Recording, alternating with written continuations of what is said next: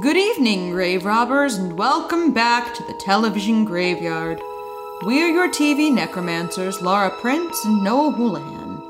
We have come here tonight to examine the spirits of past television shows, to find out which ones could be resurrected, should be resurrected, and which ones should just, stay doomed. This is a podcast in which we will analyze the history, the hype, and the aftermath of shows that ran only one season, and thank God for that. With me, as always, is TV's Noah Houlihan. Let's pour one out so we can start drinking. All right. Real quick, before we start, we're doing part 2 of Heathers, the 2018 TV series. Please consider this a blanket trigger warning. This show handles every issue and does it poorly. Yes. So we're going to be talking about upsetting things. So if you don't want to do that, don't. Yeah. We're not going to be mad at you if you don't listen to this one. It's okay. Yes. And I'd like to include this disclaimer of this was our first Patreon voted episode. Matthew was nice enough to suggest this and supply it for us to watch. And then the majority of our patrons selected this one over a cartoon by Fred Armisen, I believe was the other choice. Papa No Good. Yeah. Our feelings towards this show do not reflect our feelings towards our patrons. We hold no ill will towards you. We think this will be a fine episode. But we have very strong opinions about this show. I just don't want anyone to take it personally. No, and legitimately, Matthew said he actually thought I would have a field day with this because I actually do like the movie and love the musical. Yeah. So I was legitimately excited to watch this show. So that I also want to put that up there. I'm not offended by the idea of Heathers because that's going to be a really important thing with how this shakes out. Yes. So let's pour one out. I didn't want to expend creative energy on this, so I'm having a beer. Oh.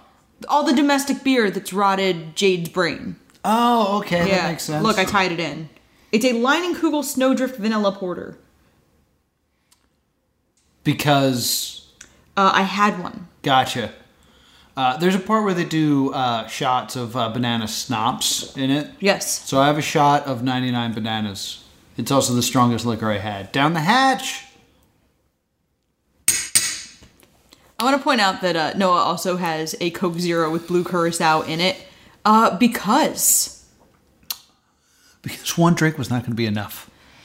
Oh, I just thought it wasn't the Stay Doomed if no one drinks blue curacao. Oh, yeah, that's true, too. Whew! So, I haven't done a shot of 99 bananas, I think, ever. So, let's get into this. So, episode 6 opens with... Before you even go into it. Okay. We had a little bit of a discussion on how we want to run this show for this one. Because we have to talk about 5 episodes, and they all run about 40-some minutes. And we have a lot to say at the end, because this is part 2, and since this is the review of the whole show, we're going to have to talk about stuff in part 1 of the episode and all this other stuff. So we want to get through this as quickly as possible, and as thoroughly as possible. And we can't do that with me flipping out every 5 minutes. It's true. So, I have this timer up on Google. Okay, I have a timer too. Okay. Let me pull up the timer here. We are going to put 10 minutes on the clock, all right? And the way it'll work is for episodes 6 through 9, because 10 will have a lot to talk about. Yes, because 10 we're also going to start moving into the show holistically. Yeah. Episodes 6 through 9, we're going to put 10 minutes on the clock, okay?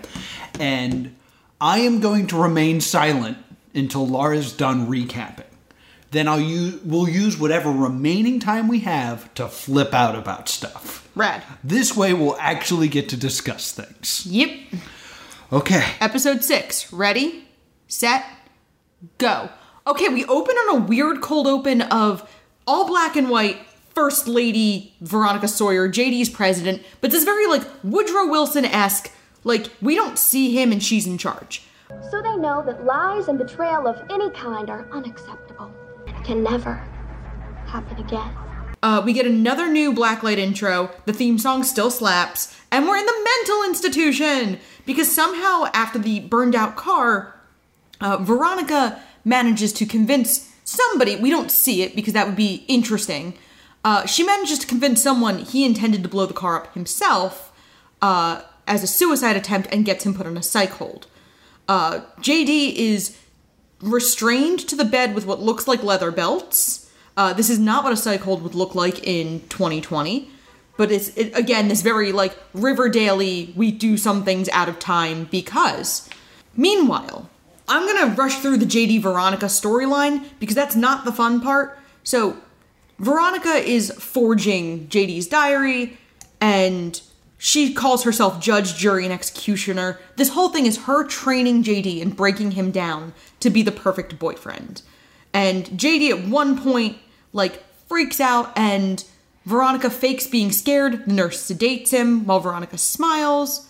And we also see she's wearing her trademark blue, but she is knitting a red scarf. And we saw her with a red jacket at the end of last episode, kind of pivoting Veronica blue into Chandler red. So then she begins to start forging letters from JD apologizing for his poor actions, like skipping Heather McNamara's funeral.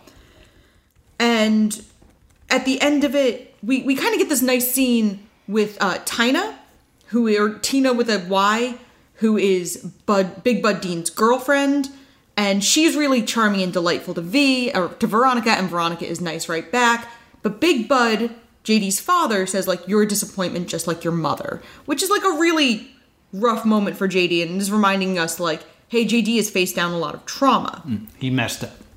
And so Veronica kind of, right before the end of JD's psych hold, because this whole episode takes place over 3 days, she says, like, JD, I don't want to hurt you. Why would you lie to an equal?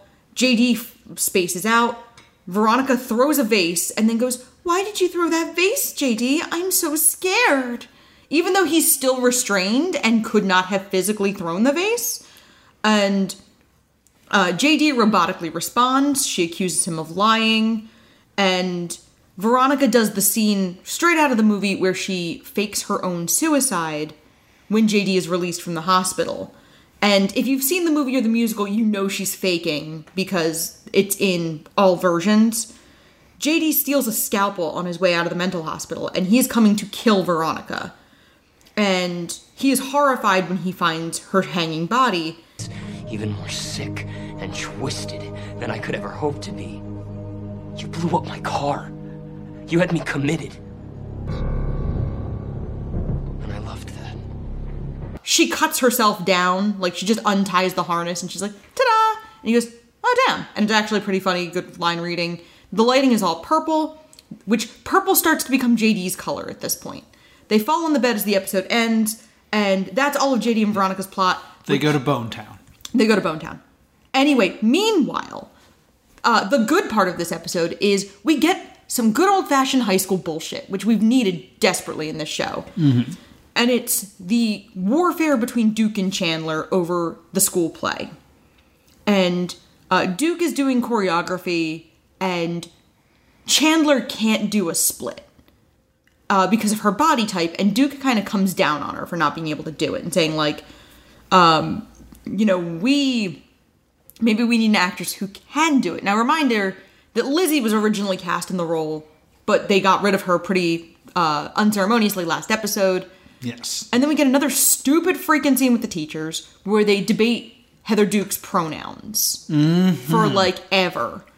And then, because Heather Duke, in frustration, holds up a big cardboard gun that is clearly not even like a prop gun, it is made out of cardboard, and says bang, pointing it at Chandler.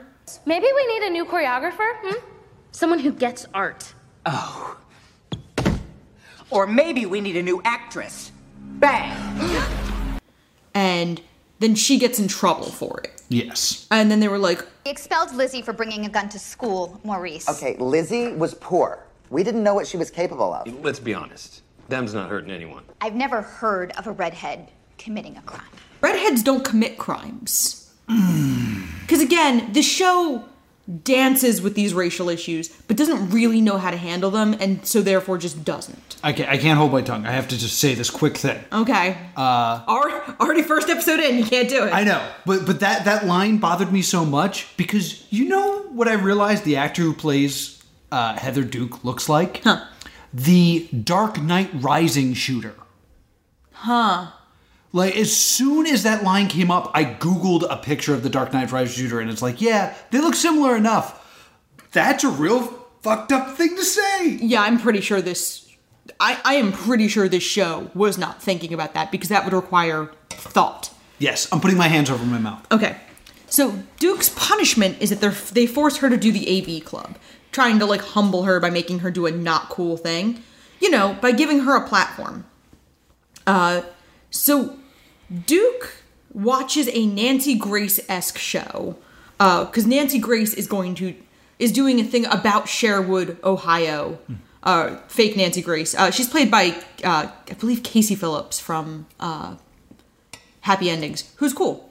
And lost my train of thought with that piece of trivia. I'm like rushing so I can get through this. Okay.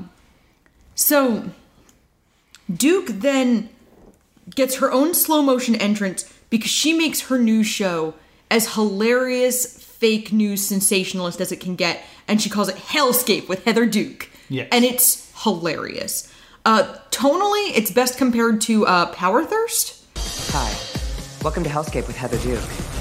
Now let's get to some hot takes before we die. Was sent to military school. Why does she hate our troops? Not sure. Why don't you ask her? Science, energy, electrolytes, turbolights, power lights, more lights than your body has room for. Now it's time for Westerberg Expo. Whoa. Join us tomorrow. Or don't, if you're dead. 9,000 babies! And she gets, like, her own cool slow motion entrance, and it's genuinely very fun. But she manages to undo Heather Chandler with it. Yes. By bringing up that the social media influencer, Amita, who we haven't seen since the pilot, but we know she's somebody who is a big local celebrity who Chandler respects and admires, is coming to this high school musical. And we see Heather Chandler, who's playing a lemming, singing this overwrought ballad about being a lemming. Mm-hmm. And it's genuinely hilarious, and it's a bummer this is all we ever see of the musical. Yes. And after the show, they're having, like, the after party, which I want to point out, the after party is nicer than the eventual prom. And... True. She talks to me and she's like, how did you like it? And she goes... It was intense. You really think so? I've never seen anything like it. We died. We're dead. It was a lot. Like, all of these very backhanded compliments. The words you use when you don't have anything nice to say. Yeah. And Amita is better at being a mean girl than Chandler. And Duke and Chandler have a confrontation about Chandler's body positivity. Because Duke kind of calls out Chandler of like, you don't really love your body. You just have chosen to accept it because you can't do anything about it. Because once you take away everything else about you, what's left? Just a fat girl with money. And then she kind of does the same thing JD does to her in the pilot. Or Duke does the same thing to Chandler that JD does to Chandler in the pilot. Yeah. And Chandler again falls for the bait and performatively like starts cramming food in her mouth. Duke rolls her eyes and walks away.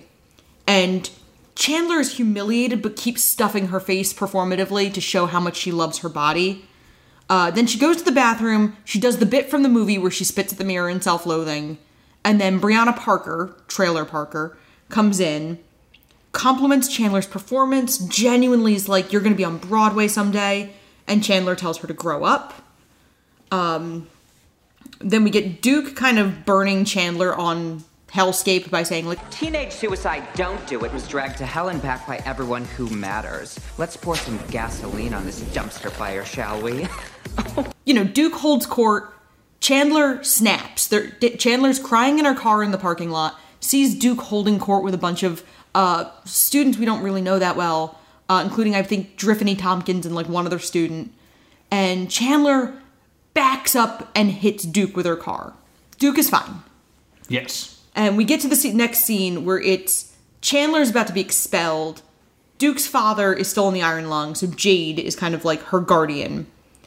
And Jade is a Lisa Frank nightmare, and I love her. She, like, lights up a cigarette in school. She is unapologetically just trashy and amazing. And somebody's like, who is this streetwalker? And she responds with one of my favorite lines in this entire series. Streetwalker? I got this at the Good Mall. I love her. She calls Heather Duke Undead Rue McClanahan. And she and... because Heather Chandler's mom immediately judges the crap out of Jade. And so Jade decides to come down on Chandler. Because she's mad at being judged by Chandler's mom. Up until Chandler's mom opens her wallet. And then she's like, how much would it cost to make this go away? And Jade takes $20 from Chandler. Because Jade doesn't really need the money. Because Jade has Duke's father's money. And Duke balks and goes like, is that all my dignity is worth to you, $20? And Jade looks at her, looks at the money, and then hands $10 back to Mama Chandler in just a great moment. This might be the greatest scene of the series. Yes. Because it's, like, funny. Nobody's dead. It's very... and it's, like, prickly and mean in just a really good, precise way. Mm-hmm. So then we have Duke and Chandler, like, going through their social media in their separate bedrooms. And they're both watching the same nature documentary. And we see a split screen of them yelling, "Run, you dumb baby bunny!" And we get this moment of like Duke and Chandler are birds of a feather in a horrible, horrible way. This is the best episode to me because JD and Veronica are entirely like Archie from Riverdale style, divorced from the plot. Mm-hmm. And we actually get to see the characters who are fun do fun, horrible things. And it feels like Heather's. It feels like a fun, terrible high school drama. And this is easily the best episode of the show. Yes. We watched this and we were like, maybe there's hope for this show. Yeah, like there's still missteps in it. Yeah, because I said this about other shows in Stay Doomed, of if your best friend said, this is my favorite show, and then you watched this episode, you'd probably be like, oh, this show must be great. Yeah. But the rest of it does not link up to the fun of this show, because there's a lot of fun in this episode. Yeah, like I did in fact enjoy this episode. Yeah. I had hopes for the rest of the show with this episode. How did I do on time? I stopped. You probably went about 12, but I did interrupt you once. So I'm going to rapid fire a few things I'm upset about, and then we'll move on. Okay. Unless you also have some stuff you're upset about? No. Okay, one, there's a scene of Heather Duke where Heather Duke is now, like, on top because of her show. Mm-hmm. And the song choice is That Girl is a Tomboy? Yeah, it's the most confusing choice I could imagine. Which is weird, because usually the song choices up to now have at least been, like, kind of good. Like, Heaven is a Place on Earth was, like, a fun use, and Halo from Beyonce. But, like, it's strange because it's kind of like saying, like, Heather Duke is a female because she chooses she, her pronouns. But now that she's powerful, she's male again. Yeah, but her best qualities are her masculine ones. Like, it's a very confusing message. There's also a very pro-surviving suicide message. Like, attempt suicide for the attention seems to be a message in this episode. Yeah. As is being body positive means not dieting. Because, like, there's a message in this of if you loved your body, you wouldn't diet and try to change it. Which I think is super harmful. Yeah, like, because they could have gone the other way very easily with Chandler and had an episode, and it would have just been an episode, because the show does not have the attention span to have a plot line for more than an episode, of Chandler going very hard in the other direction and showing, like, disordered eating. Yeah. Which I'm very grateful they don't do, but the idea is that they just never figure out how it'll, like... Mm-hmm. The show is kind of using the fact that Chandler is healthy at any size, at every size type activist, and just using it to be able to make fat jokes about the character and force the character into demeaning situations. Yeah, so a lot of awful in that as well. A lot of awful messages hiding underneath what is the best episode of Heathers. Yep. Episode 7? Episode 7. All right. We'll reset the clock. Okay. And go. the longest, most boring cold open ever. We get Veronica going on about her freaking diary and talking about, like, fairy tales and princesses. I've been technically complicit in a few murders, but at least I don't talk to rats. Over the song It Only Takes a Moment from Hello Dolly, which is also most commonly known nowadays as being the song in WALL-E. I love WALL-E, and I hate this show. Anywho, Heather Chandler ends up on the receiving end of her own crap, because she's on currently A Fall from Grace. And she realizes she's not a good person and has a come to Jesus moment where she sees a support group of other versions of herself. The version of herself that JD and Veronica attacked, the version of herself from, like, essentially before the events of the show, and a version of herself who is, like, an older, wiser version of Heather Chandler. And they kind of have, like, this support group where they realize, like, we are the common thread of our problems, we are not a victim, we are not a good person. And we find out that it is Heather McNamara's birthday today. Right. And we kind of get, like, nice moments with Duke and Veronica. This is when the show remembers that we have to have friendships in this show. Because in this episode and next episode, really for the next 3 episodes, we really hit the Duke and Veronica friendship pretty hard. And they plan to go out for Heather M's birthday. And so there's, like, a Mexican restaurant she likes. But they're going to go out drinking. Because they're seniors now. Yes, they want to get fancy. They want to get rich men to buy them drinks. Just like Heather M would have wanted. And so Chandler, that's what they say. That is directly a line from the... I know, it's just, I'm gonna pause because I'm gonna interrupt you. No, it just dawned on me. Getting men to buy them drinks because they're underage and like, but through flirting, if that's what McNamara would have wanted, really flies in the face of this whole it's terrible that she's straight thing.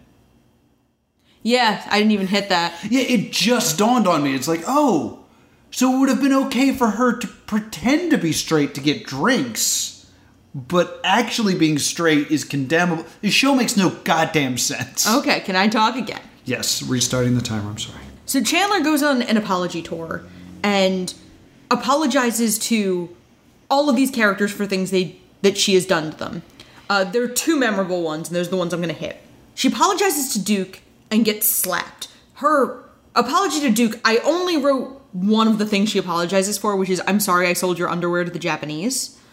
And Duke looks at her and goes, what day is today? And Chandler goes, it's Friday. And Duke goes, what else? And Chandler kind of flounders.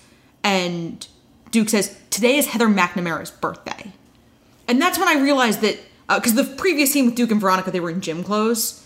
Duke is wearing all black instead of green, and is wearing a yellow flower on her chest for Heather McNamara. So, like, Chandler couldn't even remember one of her so-called best friend's birthdays, the first one after her death. And then Chandler calls Trailer Brianna and apologizes. And then in a heart-rending scene, Brianna begs Chandler to only hit her below the waist where she can't feel it anymore. Brianna's character is just horrifying in this episode. We haven't made fun of the physically handicapped yet, so I'm glad they were able to fit that in. Chandler's actually wearing red instead of, like, pinks in this episode. And Brianna kind of talks about how Heather M used to bully her, but at least, like, she was clever about it, which is a very informed trait, because we really didn't see Heather M say much of anything to anyone. Chandler invites Brianna to have dinner with her at the restaurant that Heather McNamara loved. I'm not really sure in Chandler's tiny red car how Brianna's scooter gets there. Yeah, me neither. But Brianna's in her passenger seat, and, like, Chandler forgets Brianna in the car initially. Yeah. And has to, like, go back for her. Duke and Veronica are at a, like, sleazy little dive bar that doesn't card. And they do a shot of banana schnapps because it's yellow because of McNamara. And they see Mr. Waters, who was the statutory rapist who had victimized Heather McNamara and several other girls who are underage. Mm-hmm. And we see that he is chatting up another young-looking girl who doesn't look unlike Heather McNamara, and she kind of looks like a blend of Heather McNamara and Lizzie. Yes. Like, she's styled to look a little more like Lizzie.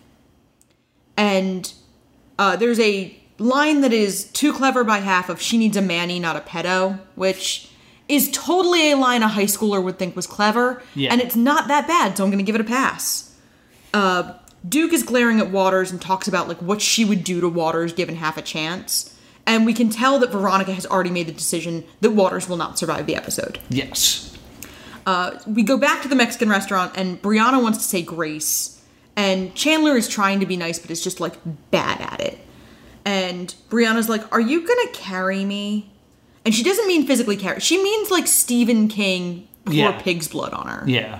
She's like, can we at least eat first? We don't get to the really... It's so much worse. There's so many bad lines. And she goes like... We'll take this whole column. Thank you. No, I'm fine with the chips and the tomato water. And Chandler's like, order food. And it's very weird. And she also says, like, I'll let you take a selfie with me. And she lets Brianna Parker take a selfie with her and then asks... Could you post it? I'm out of minutes. I'm sorry, I literally don't understand what you're saying. Anyway, back to the bar. Becky, who's the replacement Heather M., is, like... trying to get away from Waters, but he starts like guilting her about he's bought her drinks and she should stay, and oh, I thought you were fun, I thought you were cool, I thought you were a nice girl. And Becky goes to the bathroom while Duke is like Duke has drunk dialed Kurt, so Duke is like dispatched. And Veronica sees Waters roofie Becky while Becky's in the bathroom line.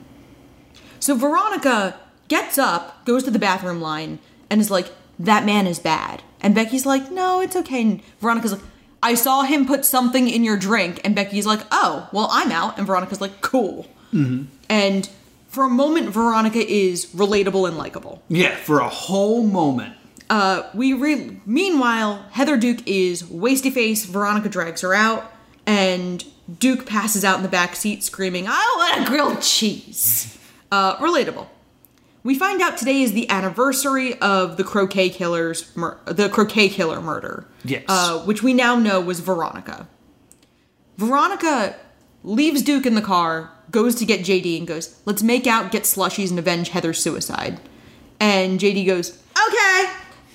Back to the Mexican restaurant. Chandler doesn't mind paying because Brianna's like, I can't pay for this meal. And Chandler's like, I'll pay for this, and uses Daddy's credit card. And we find out that Brianna has done service work in Guatemala. She's done like missionary service work. She's built a well in Guatemala. Mm-hmm.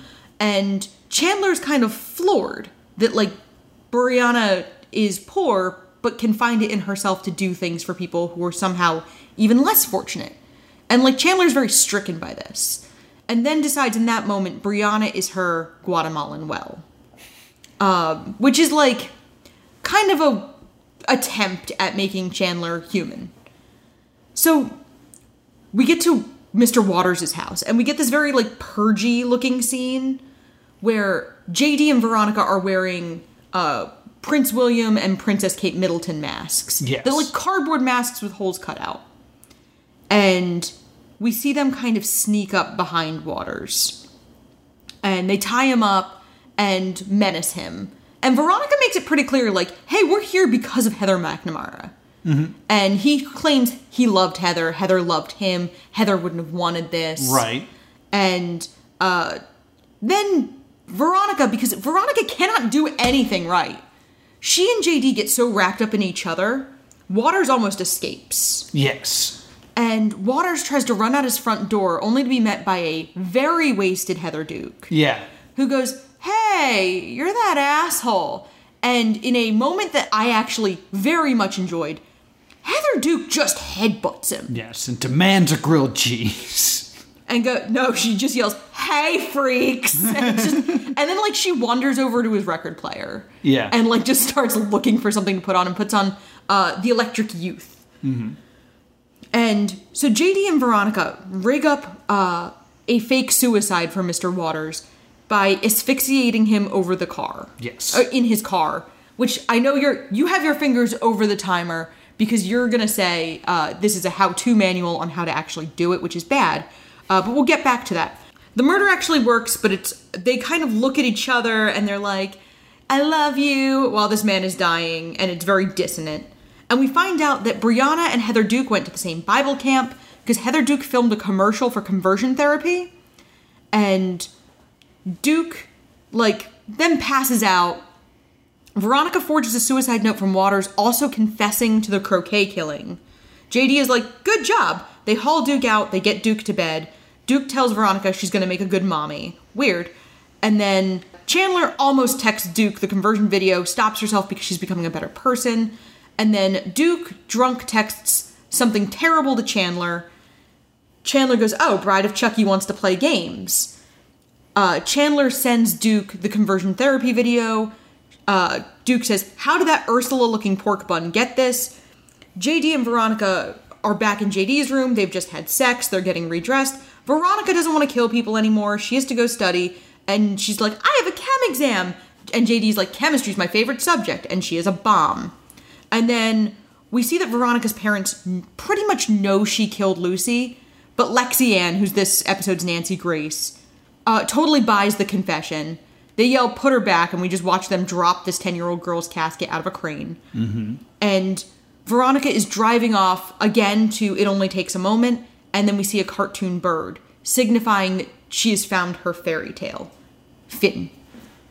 How'd I do? You did like a little bit over. My finger was over the button to pause it so the alarm didn't go off. Okay.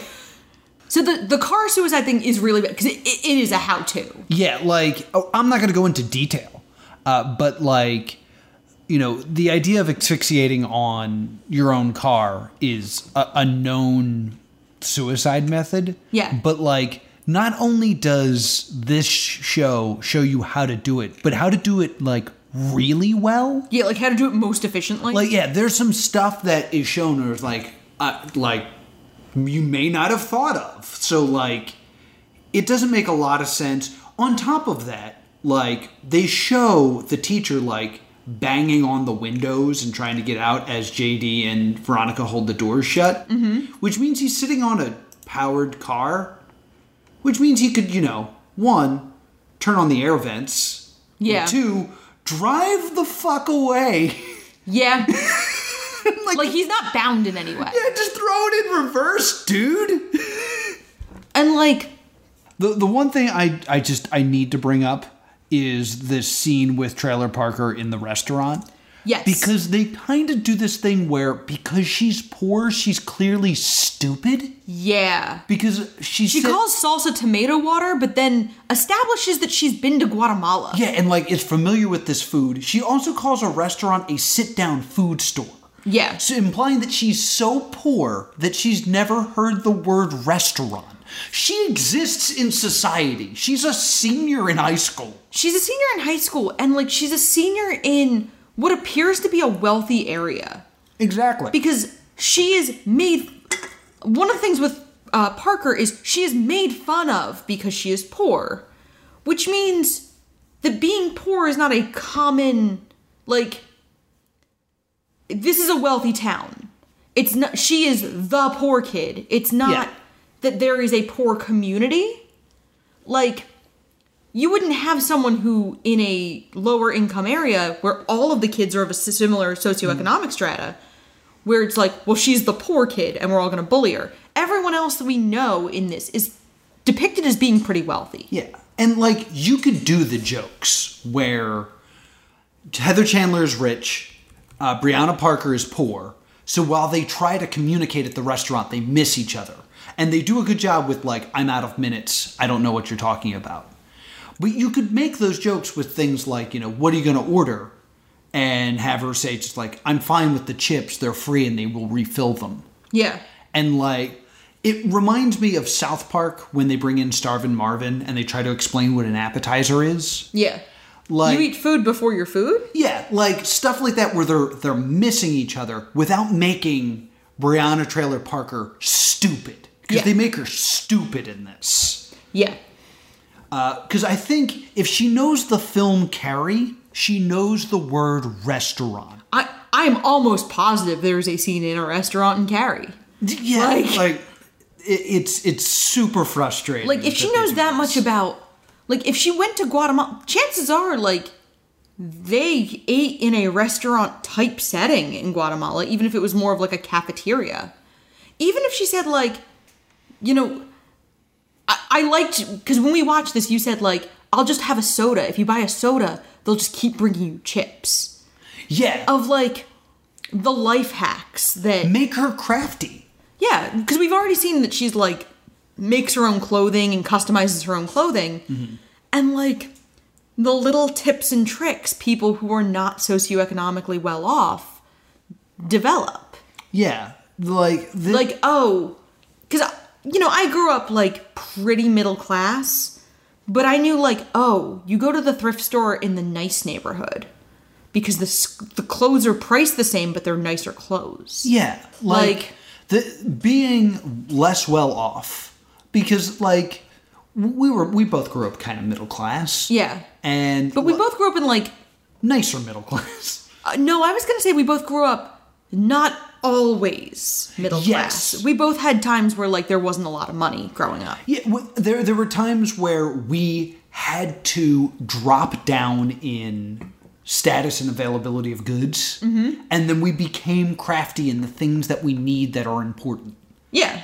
And that's what Trailer Parker would do, because as a person, instead of just being unaware of anything that happened social-economically ahead of her. Ugh, so bad. So poorly written. And like, especially something like a restaurant. If you were gonna do that bit, it needed to be like a super nice restaurant. Because like, you could maybe do this with Brianna in like a place that had 80 forks. Yes! Of like, why are there so many forks? Mm-hmm. But like, this place is kind of depicted as being a dive. Yes, and on top of that, she's always the punchline. It's never the other way where where Heather Chandler's too fancy, and they can like make jokes about her being out of touch because she's rich. Yeah, it's so annoying. Small thing before we move on. I'm not sure if you caught this. She's wearing Heather Chandler's wearing like a belly shirt. Yeah. Could you tell that her muffin top was fake? I actually said that I don't think it's fake. I think they intentionally tailored the clothing to be as unflattering as possible. I thought it was fake because it looked unnatural skin color-wise. I mean... Maybe it was not the best lit, but... It's probably both a lighting and, like, that might not be an area that the actress tans. Yeah, that's true. But my thought is, I have high-waisted swimsuits, and if you don't wear them just right, you can make yourself a muffin top even where no muffin top was previously found. So I kind of think the clothing is kind of intentionally undermining Chandler, because this is a show that has endless resources to make Chandler look good. Yes. I think whenever Chandler is dressed unflatteringly, it's because the show wants to dress her that way. Yes. It's not because it happens to be like, the clothing is not accidental in this show. Right. Everything else in the show is done with care. Lighting, set, costumes. Yeah, because all of my problems are with the writers. Yeah. In this show. The title sequence, the music, the lighting, the framing, the costumes are all pretty great. The costume color theory starts to slip halfway through the season, but we'll get into that. I'm going to say... Oh, also episode 7... and episode 8 did not air domestically. They were released on the app. So the one we just watched and the one we're about to talk about didn't air because they could not find 5 days in a row where there was not a mass shooting in America. Yes. I think for episode 8 we will forgo the timer because I know you have a lot of research and stuff like that, and there's a lot of issues here. Yeah. So I'm going to do the split here where I'm going to go through the entire storyline with the girls, and then I'm going to do JD's storyline. That makes sense. But we open on neither of those groups. We open on the state is requiring all teachers to have a loaded firearm in their desk drawers because of the... figure this guy out. There is a suicide epidemic, so they need to arm the teachers the way the narrative usually goes to arming the teachers after a violence incident. Mm-hmm. But like these are all self-inflicted, like... in the narrative, because we also know they're mostly JD inflicted, they are all off school grounds, all out of school hours. Yeah. Like, I guess McNamara's was arguably at a school event. Yeah, as was Trailer Parker's. Yes, but like, so yeah, Parker's actually was on school grounds. But guns wouldn't have solved any of that? No. At all? Not at all. So this is very much, we needed to cram this plot line in. We only have 10 episodes. We're on episode 8, so we're doing this now. So then we get all of the teachers doing gun training. And there's a great moment where, like, Fleming, who's the, like, airy-fairy guidance counselor, is a crack shot. Yeah. Like, we just watch her, like, wreck everybody. The drama teacher accidentally misfires and kills the woman from the Board of Ed, getting the death quota out of the way. Yes, I have a note that says earliest death yet. Yeah, because it's during the cold open. Yeah. So, and we also find out that the prom theme is still standing. It's not back to basics anymore. And it's black and white with silhouettes of a man in a football helmet who's clearly Ram. Yes. And a girl with a bob haircut who is clearly Heather McNamara. Yes. So, not gross at all. So we find out that the school is having their active shooter drill today. And the mechanics of the active shooter drill are that you are locked into whatever classroom you happen to be in. Until you're not, we'll get into that. Yeah. And if you are killed by the active shooter, who is the drama teacher kitted out to look like the Terminator, which is funny. Yeah. Armed with, he has a big fake gun, but him shooting people is him hitting you with Kansas silly string. Yes. But if you get killed, you go to heaven, which is the gym. Yes. Which has mocktails and cotton candy. Yes. And it's essentially like a school dance. Mm-hmm. So I wanted to get through, like, the mechanics of the episode before we get in. We're going to start with Chandler, Duke, and Veronica are all locked in to the makeup room by the theater together because they were in there, like, having a spat. Fleming comes by and locks them in. The entire school shuts down and is lit in red and blue because this show, the lighting is good, but it isn't subtle. It ain't subtle, no. And we also see JD bathed in blue light a lot in this episode. Yes. Which I really want to talk about the color theory at the end, so we're gonna skip it. Gotcha. So Duke and Chandler gang up on Veronica, and Duke goes, I remember something from last night, and Veronica's like, ah. And Duke goes, you brought JD to a girls' night. And Veronica's like, is that really what you're upset about? That's all you remember? Which also, Veronica is so stupid. Because all she has to do is go, Duke, you were wasted. I also had a couple drinks and couldn't get us home. I called JD. Yeah. Like, the inability of our amoral characters to come up with little white lies is frustrating in the last half of this show. Yes. So, Duke and Chandler bond and make up over roasting Veronica. Yes. Like, making fun of her for her relationship with JD. Duke has a great line of, like, she's the reason we keep failing the Bechdel test. Which is a great, like, super tropey. Yeah. And I mean this as a compliment as much as it doesn't sound like one. It's Riverdale-y. Yes. In a good way. And so they kind of have this little, like, tete-a-tete. And we see Chandler's eyes fall on Veronica's backpack. And her diary, which, by the way, she confessed to murder in 3 episodes ago. Yeah. Her diary's just kind of hanging out there. And then Chandler and Duke tie Veronica to a chair and read her diary. With what? Red ribbon. It looks like rickrack. Like, it looks like something you could rip up easily. It's just so dumb. It's so dumb. And it's clearly meant to, like, look like red scrunchie. Which, by the way, whatever happened to the red scrunchie that JD gave Veronica? I don't know. You don't either. Yeah, it's a weird use of it in this episode, and then they just forget about it. And Duke says what I had said out loud 10 minutes prior of, you're carrying your murder diary around? Yes, and actually carrying, not the Stephen King. So Chandler is rightfully kind of affronted of, like, one of her best friends murdered her childhood best friend. Yes. Duke is impressed. Duke is like, Veronica, you literally got away with murder. Like, we talked about Veronica not having anything, quote, quote, interesting about her that makes her part of the Heathers. Mm-hmm. And, like, to Duke, Veronica just punched your card. Like, yeah, that's cool. You're a murderer. A+, buddy. And then Duke calls Chandler out for her role. Duke and Veronica call Chandler out for her role in Heather Mack's suicide. Like, because Veronica kind of goes on this JD-esque rant about, like, we're all killing people every day. And Duke is like, yeah, well, Chandler kind of helped kill McNamara. because Duke was also there when Chandler throws McNamara out of the group for good. And they call JD a clove cigarette, which is a great line. And Duke and Chandler kind of roast Veronica for not having they roast each other for not having prom dates.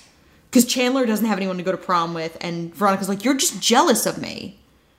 Duke and Chandler agree not to rat Veronica out, and Chandler fondly says, you're a monster, but you're my monster. Which has nothing to do with any of Chandler's characterization for the rest of the show. No, it's very confusing. And we're going to go back to the end of the episode after I get through JD's plot. Okay. Meanwhile, JD is in, science class when all the lockdown stuff happens. And he is, next to the rest of his bored-ass classmates because this is just for Tuesday. This is Tuesday to them. They're like, yeah, whatever, active shooter drill. Yeah, we're doing another one. A couple students are actively hoping to get shot because then they can go to the cafeteria and eat cotton candy and drink mocktails. And the drama teacher bursts into the room, silly strings 3 kids, and then goes, the rest of you are survivors. Well, first he asks, who here's a Christian? Oh, yeah, they do that. And then one kid goes, if I say yes, will you shoot me? And he's like, yeah, because I'm a atheist or whatever. And a couple kids raise their hand so that he silly strings them and they can leave. So this is Columbine. Directly referencing Columbine. It's also with this weird message of when faced with danger, do not show faith in God? Which is the most confusing thing to come out of nowhere, other than I know they're referencing Columbine, but what a weird thing to do is do you believe in God? Well, you will be punished for that. What? Well, and the kids are aware of gaming the system. Because none of them raise their hands because they identify as Christian. They raise their hands because they want to be done with this. Right. But when the teacher comes in there and says that, what is the lesson that is meant to be taught in doing that? The lesson is, if you're ever in an active shooter event and someone asks that question, denounce your religion to stay alive. Yeah, I mean... Holy shit.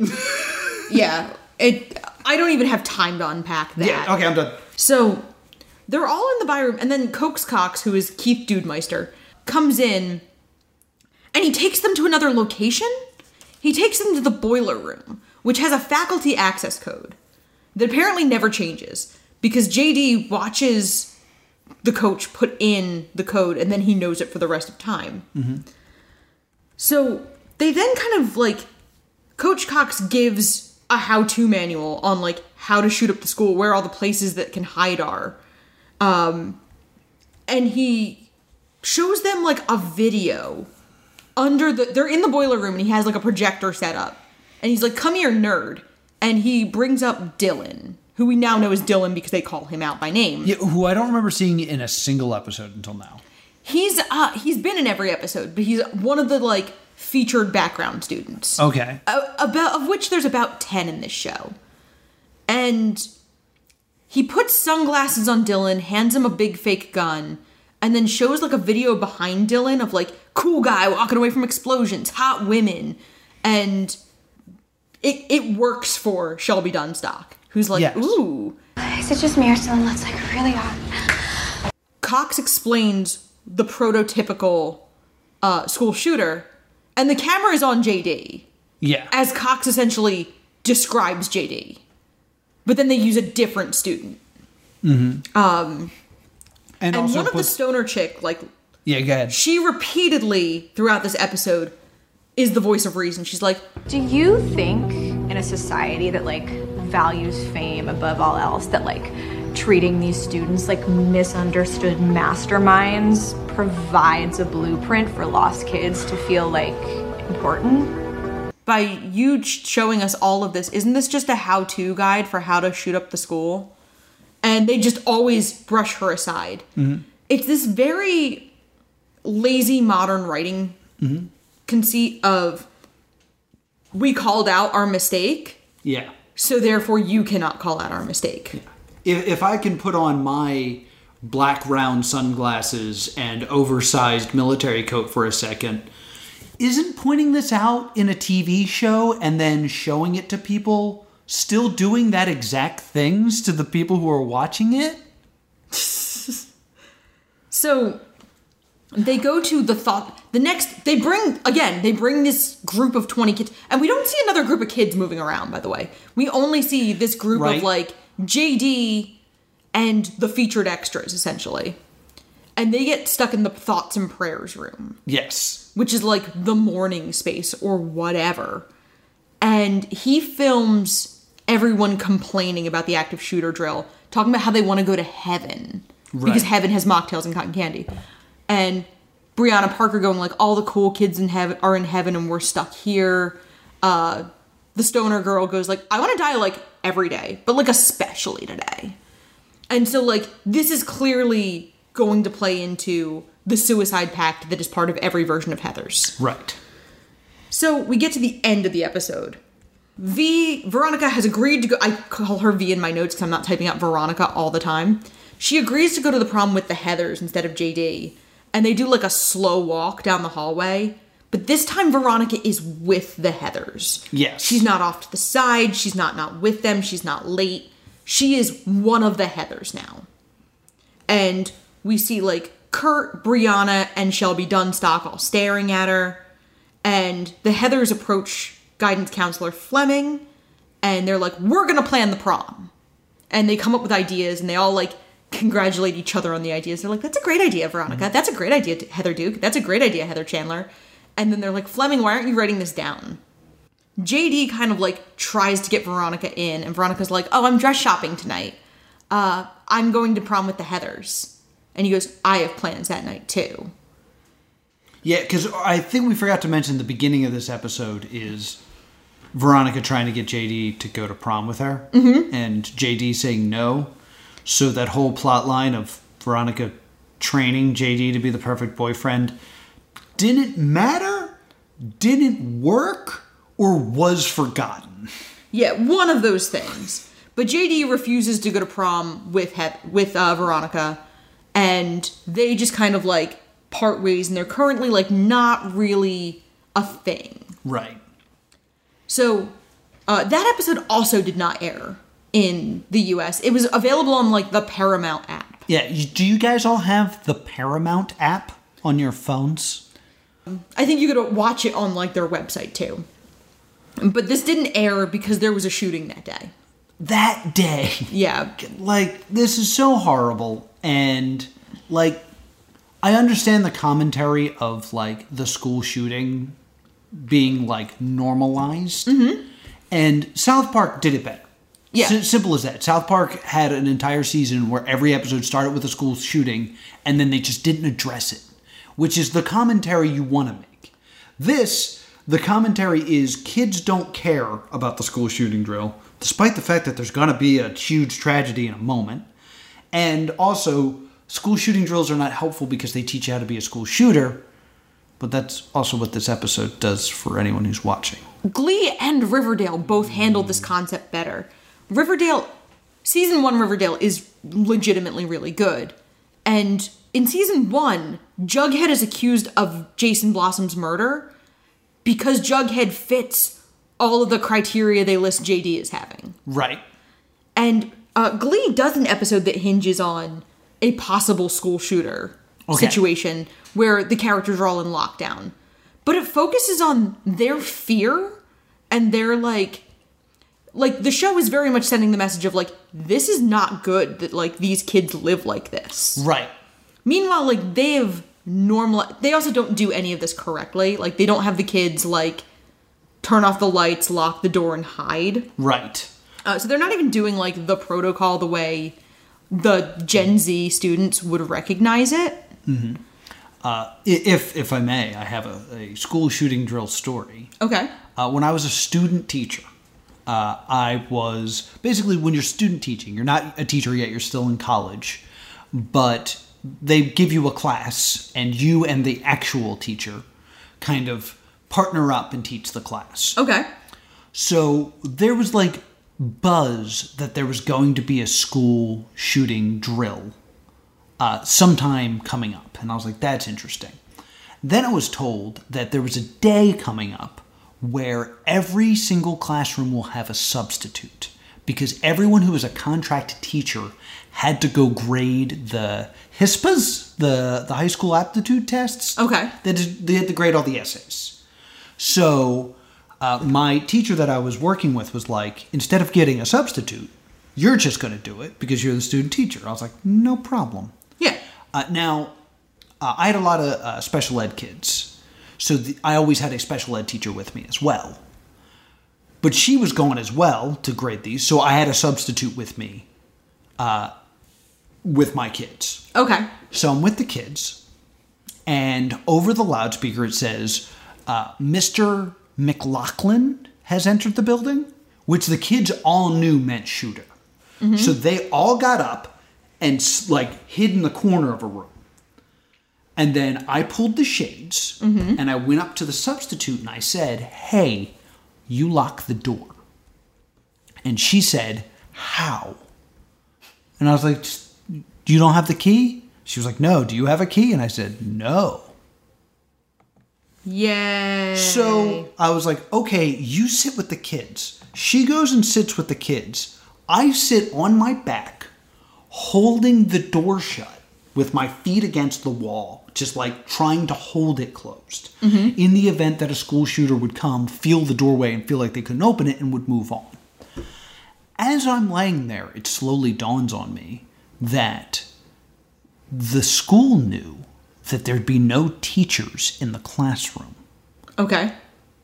So they shouldn't do a school shooting drill today because the people that they're testing are the teachers. Yeah. So there's a good chance that this is a real event. Oof. That's happening. Ooh. And I'm laying there, like, at the door that the shooter would come to, with this thought in my brain, when the substitute says to the kids, you know this is probably real? Oh my God. Because they wouldn't do this without the teachers in the classroom, because they're the ones who know what they're doing. Oh my God. And I go, stop! I get this woman who was like in her 50s. Yeah. And I go, you're going to hold the door. I'm going to talk to my kids. You have lost door privileges. Yeah. So, no, she's gained door privileges. She's holding the door shut. I grabbed my kids and I was like, listen, guys, this is a drill. We're all just going to sit here. Everything's going to be fine. Do not panic on me. We have a lot to get through today in terms of my lesson. So I need you guys to be cool so that when this is over, we can focus. Because it's really important we go through all this stuff. As I'm saying this, I watch the substitute get dragged into the hallway because the door's being opened. Oh my God. So I watch her slide out. I stand up and I'm like, what the fuck am I going to do? And I hear, what are you doing? And I hear her say, I'm trying to hold the door shut. We don't have the key. And then I hear, good enough. And then she comes back in and just closes the door. It was the principal. It was a drill. So I get all my kids back. It's like, it's over now. Everything's fine. Sit down. And as a student teacher, lunch came. And I stormed the principal's office and went, what were you doing having a drill today? And he was like, what? I was like, you knew there was no teachers in the classrooms. Why would you do this? And he was like, it was not my call. And I was like, whose was it then? You're the principal. Yeah. And he was like, there's nothing I could do. It was very nice of him not to yell back at me because I was screaming at him and who the hell am I? But it really shows that nobody knows what they're doing. And the kids immediately normalized it. The kids were fine with the idea of it being real. Like, that event is what got me out of the classroom. Yeah. I was just like, this is all bullshit and I don't want to be a part of it. Okay. It's good to get that story off my chest. All right, let's move on. Okay. So episode 9 is the last episode to air in America. I'm gonna talk a little bit about this episode, and then as a tag, I'm going to talk about the American edit. Because I looked up what changes between the two episodes. Episode 10 was never aired in America. It was not released. We had it because Matthew sent it to us. Thank you. But episode 9 was the finale in America. We start with a split screen of Kurt buying... Kurt, remember Kurt? Kurt was a person like 6 episodes ago. Kurt is buying things for the prom. He's getting a tux, flowers, balloons, and JD is buying things that are clearly not so much for prom. Like he's buying like equipment for whatever his big prom plans are going to be. And the split screen ends with JD coming out of the boiler room and Kurt coming out of the cafeteria. Kurt has set up an elaborate promposal for Heather Duke. And JD has been doing whatever JD is doing. And smash cut to Kurt's dead body and a fake suicide note. In the middle of like this heart made out of rose petals, pledging his love to Heather Duke. This scene, JD just jumps right to murder, huh? Because JD could have just, like, said, oh, yeah, I was planning something, a promposal for Veronica Sawyer. Nope, right to murder. And, so, you know, that's something. And there's discussion about them being about who's going to be prom queen.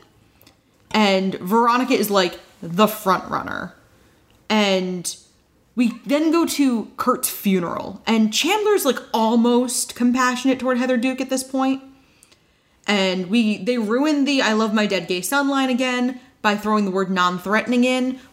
I loved my dead, non-threatening gay son. Which kind of ties into what I said in the last episode of white cisgendered male homosexuals have been normalized enough in Western culture that, like, he's none of the other... Since he's still a white dude... and a white, you know, cisgendered dude, he's still good enough, right? And so I love my non-threatening dead gay son. Weird. We had to ruin this line a second time. Kurt's parents are super wealthy. They have a French chateau, and they were going to invite Duke to summer with them. And now Duke is even more upset because she is seeing, like, she could have dated or married into a lot of money. So Veronica and Chandler are talking, and Veronica's like, I think JD did this. And Chandler's like, no. Even though, like, Veronica's saying, I think my boyfriend who tried to kill you killed Kurt. And Chandler's like, it's fine. And then Captain Exposition's like, Veronica, you're the front runner for prom queen. And then smash cut to Chandler trying to cancel the prom because it's a tool of the patriarchy. Meanwhile, JD asks Veronica to meet in the boiler room. Side note, I would not meet my psycho killer boyfriend in the boiler room of the school when we're having a fight. She goes down there, and he's set up a promposal with blue and white balloons. And she goes, do I pick the friends I hate or the boyfriend I hate? Because Veronica can't like anything, because that would give her a personality. Mm-hmm. And she's like, well, I don't have to make a decision. Prom's canceled. And JD is very upset. Then we get a scene that kind of, sort of, almost works. Shelby Dunstock is petitioning for dress code changes because she wants to wear shorter skirts. We go around and around of, is it exploiting young women to allow them to wear short skirts? Should we be teaching men not to be distracted? Blah, blah, blah. In the end, they have a compromise where Shelby's skirts are allowed to be 2 inches shorter than they were originally going to be. And everyone's happy with it. Shelby immediately, bouncily hikes up her little skirt, and she has a Hail Satan tattoo that matches the iconography that we've seen all over the school. You guys might think, oh, there's another plot in hand. No, that would make sense. Chandler walks in and goes, prom is canceled. And the faculty go, all in favor? Yup, and prom is canceled. Chandler and JD confront one another. Chandler calls out JD in the same way they call out Veronica in the previous episode of, like, I know what's going on, and JD freezes like a deer in the headlights, and she goes, you're trying to win back Veronica. Unlike Veronica, JD does pivot much faster and goes like, please don't tell her, like, kind of tries to act like he's indebted to Chandler on this one. And there's a great dressing down Chandler does of, like, Veronica's gonna move on and go to college, you're a +1, you're a placeholder, you're a who's that in photos. And then JD goes, great /fic, Heather. Because he doesn't know what that means and says /fic because somebody in the writer's room heard that term once and doesn't know what fan fiction is versus /fiction. Mm-hmm. Next, we get to a receiving line for Heather Duke, who is playing the grieving widow for Kurt, in something we haven't seen anyone else do in the entire series of like this big outpouring publicly of grieving. Right. JD steals a rose from Captain Exposition and offers Duke fake condolences. And she goes, "What do you want, knife flicker?" Which the insults to JD are just great. JD says, "Prom queen. You'd be a shoo-in now. And Heather Duke as prom queen? I mean, that would mean something." So Duke is thoroughly seduced by this. And I also get the impression that, like, Kurt genuinely, unlike the Heathers, who don't have any other friends except for them, Kurt was popular. Mm-hmm. Everyone genuinely really liked Kurt. So now Duke is openly lobbying for prom queen. Veronica kind of, like, looks at JD. He plays innocent. And Chandler, like, puts prom back on. And Veronica's like, "I'm gonna go to the prom with the Heathers. Screw you." Anywho, Veronica comes home and her family is having a nice dinner with JD. Mm-hmm. And JD is just the charming, perfect high school boyfriend. He's going to major in elementary education. Nelson Mandela says education is the best weapon a child has, and I'm going to arm as many kids as we can. And they run out of pate because Veronica, despite being established as a vegetarian in one throwaway line, now likes pate because any random effing throwaway line from the movie becomes God in this freaking show. So JD's like, "I'm gonna go get some." And they go to the Snappy Snack Shack and JD runs into Duke. And JD uses the word myriad, which we found out earlier in the episode Kurt used in a suicide note. Right. And Duke's like, "Kurt's not smart enough to know that word." Mm-hmm. And Duke visibly puts the pieces together. And then my next note is Duke smart enough not to tip her hand right now? No. There's a great moment where Duke tries to get in the car with Jade, and Jade's like, "Where's my slushie and my cigarettes?" And Duke goes like, "Someone in there is going to try to kill me. Let me in the car." And she goes, wait. If I don't let you in the car, you're gonna die? And Duke is like, "Yes, have all the domestic beer and cigarettes rotted your brain?" Jade throws the car in reverse, flipping Duke off, and leaves. Duke calls 911, and then we get this, like, Family Guy cutaway that Duke has been prank calling 911 the entire series, in a bit that would have been better incorporated in through the series. Yeah, instead of stuck in now. "Hello, 911. I'd like to report a crime on top of Veronica's head. 911. I'd like to report an unsolved accident from 17 years ago." Making it a character trait that then pays off instead of retroactively being like, "Oh, we should have done these." Yeah, it's annoying. Duke calls an Uber, and the Uber driver is this, like, super hopped up on Red Bull, ridiculous, like, "Let's go on a car chase." So the Uber driver, Duke, and JD go on a car chase. Duke throws blue soda at JD's car, which I find interesting, because if we go with the color theory, Duke tries to blind JD with Veronica's color. Right. Can we talk about the line he says? Yes. While he throws it? Because he throws it and says, "I was the one who was supposed to destroy Kurt, you piece of shit!" Why would Heather Duke destroy Kurt? Because the series cannot figure out that Duke should be sincere sometimes. Yeah, you change that line to "I should be in France." Yeah. It's so annoying. Like, they could have kept Duke still bitchy and mean by yelling like, "I should be in France, asshole." Mm-hmm. But no, they instead make it like, she can't even be nice to Kurt when he's dead. Yeah.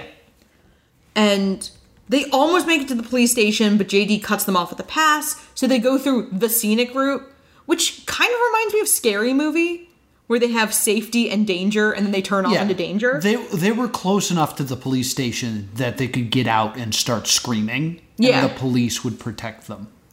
The Uber driver gets run off the road, and they crash into a cornfield, and They almost get away, and Heather Duke says, "Since you are such a great driver, I will allow you to tell me one personal thing about your life." And the driver turns around and says, "I'm writing a book about centaurs," and while he's not looking, he crashes into a tractor. Yes. And he dies. R.I.P. fun character. Yeah, you will be missed. And in a moment that I really genuinely did find funny, Duke gives the Uber driver 3 stars. Yeah, not 1, not 5, but 3. That's so normal, though, of like, Zoomers and millennials never want to give service people, like, low ratings. Yeah. So the idea that, like, the Uber driver gets into a car accident and Duke is, like, in danger. 3 stars. 3 stars. Like, I thought that was very funny. Mm-hmm. JD comes out and Duke runs full speed into razor wire and it hits her in the throat. Yes. And this is then shot very similarly and very upsettingly to Heather M's fate. Right. Of kind of like bleeding out, distantly stumbling down the road. Yeah. And Duke manages to find a flower stand, collapses among all of these yellow flowers. Yeah. And JD finds her. Duke spits out one more insult. She says, like, tell your mom to spit out the devil's jizz before you tongue kiss her in hell. Spits in JD's face, which is actually like a really good moment of like, she kind of like gets to tell JD off. Because JD goes, I couldn't have killed you better myself. Yeah, you final destinationed yourself. Duke laughs and then kind of starts to cry and then dies. Performance is good here. Yeah. JD comes back to Veronica's house and goes like, I had to go to 5 stores, but I got pate. Because he's still playing the obsequious boyfriend. Yes. To Veronica's parents, who are no longer afraid of her because the croquet killer has been caught. Yes. So I get the impression they didn't know for sure Veronica killed Lucy, but they really thought she did. Yeah, they don't develop these characters at all. And then when someone else confesses to the murder, they're suddenly much more willing to push back against Veronica and annoy Veronica. Mm-hmm. Veronica instantly catches that some of Duke's blood is on JD's face. Yeah. Like, he wiped some of it off, but he didn't get all of it. And she goes, who was it this time, JD? And he doesn't respond. And we see Veronica get a phone call. And I'm presuming, we never find out, but you can presume it's Heather Chandler. I presumed it was Captain Exposition. Probably. I presumed it was Heather Chandler, but indisputably, whoever's on the phone tells her that Heather Duke is dead. And Veronica turns on him, and she's terrified and furious, because the one thing we have established is that Veronica and Duke did genuinely care for one another. Yeah. And so she is like, he says, I didn't have a choice. And Veronica goes, did you have a choice with Kurt? And JD, again, doesn't answer. So, like, JD doesn't ever really lie to Veronica again. He just doesn't answer. Yeah. So then we get to Heather Duke's funeral. And we get kind of almost a nice moment. We get this very, very sad, very realistic moment of Jade has Heather Duke buried as male. Yes! Has her buried in, like, a boring men's suit, no flare. Yeah, like this just, like, beige. This beige suit. And it was a tie and... And, like, the idea that it's beige to me is, like, doubly, like... Because Duke has made a comment that she looks great in black in another sequence. So, like, you couldn't even put her in black, which would have been more appropriate for funeral. Yeah. Like, putting her in beige. And Veronica pulls something out of her pocket, and it's green eyeshadow.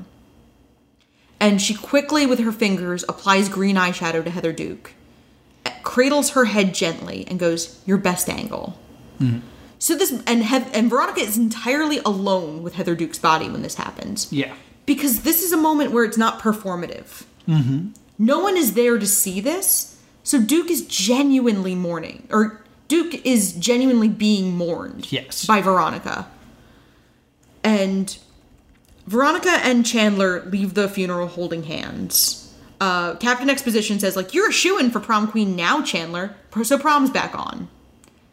And then JD comes to Veronica with blue flowers, and he, like, apologizes and goes, like, tell me what you want. Veronica says, I want cool kids like you out of my life. She is wearing a blue jumpsuit, and she storms off alone. Chandler in red, JD in black, and they storm off in like a perfect equilateral triangle from one another. Mm-hmm.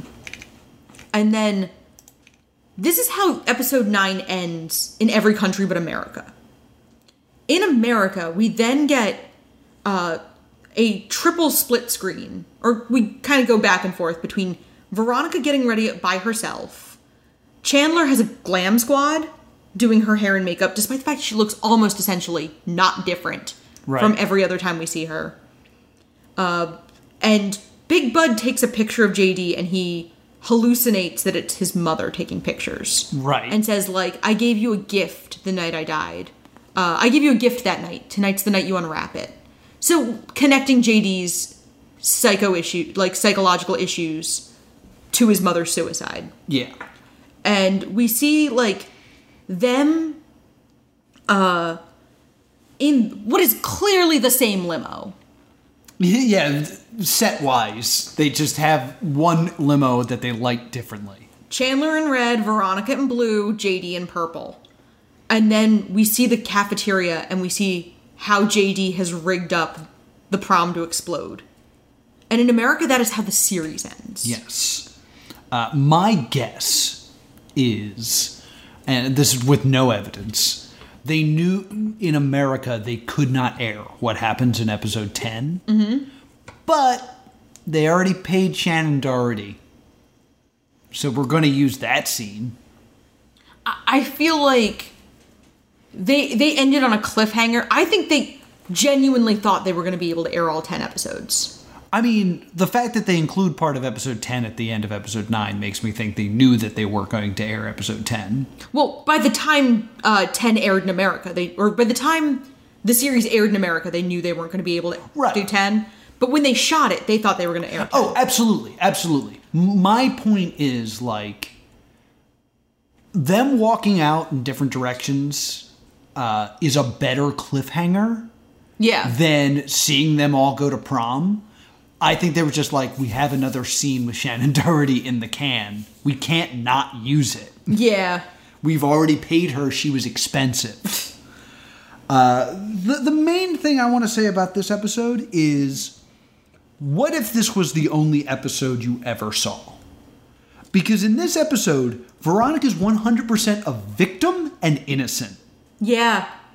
And, like, everything else that has happened, if you didn't know, this show is a story of a girl being terrorized by her abusive boyfriend. Yeah, like, this is also a grievous case of bury your gaze. Right. Like, we lose both major LGBT characters in the same episode. And you almost feel like they didn't know what to do with Duke for the finale. Yeah. So they wanted to give Duke more of a death, so they kill her off in the episode before the finale. Yes. We are down to the pretty white kids with problems. Yeah. All of our remaining leads are the pretty white heterosexual people. Yes. I mean, like, all of our remaining leads, yes. But is there anyone left in the school? Maybe the drama teacher? The drama teacher's still around. But, like... And we still have the background students of color. Oh, yeah, we do have the one African-American nerd. All of the nerds are people of color. Oh, yeah, like you're that little, like, nerd clique. Yes. Yeah, you're right. But we're calling them the nerd clique. Because we don't know their names. Because they're, this is one of the things of episodes 7, 8, and 9, when they start to, like, give Shelby Dunstock a character and Dylan. You can tell they clearly forgot that we needed to care about other students. Yeah. For the plot of what happens at prom to work. Yeah, I really liked Duke's character, and by episode 9, Duke was like our last chance at a hero. Yes. And when we lose her, I'm like, oh, I guess we're not gonna have any kind of, like, protagonist. So episode 10. Yes. The muzzle is off. We're done with the cold open. Yeah. And I want to point out that in the title sequence, there is a portrait of Marie Antoinette that when the black light goes on, it says revolt. Yes. we're going to get back to this at the very end of this episode. Yeah, just wanted to bring that up. But usually in these title sequences, the new clip, because it's always like the croquet mallet, the bathroom, and the desk. It's usually 2 of those 3 and then one that changes. Yeah. And like, it was the mental institution, the episode after JD is the psych hold. Mm-hmm. Or Heather Chandler's portrait, the episode after she comes back. This one, I believe it's the balloons. Yeah. When they blacklight, it just says prom. It says prom, and there's like poison symbols on them. Yeah. Because they're full of flammable gas. Yeah.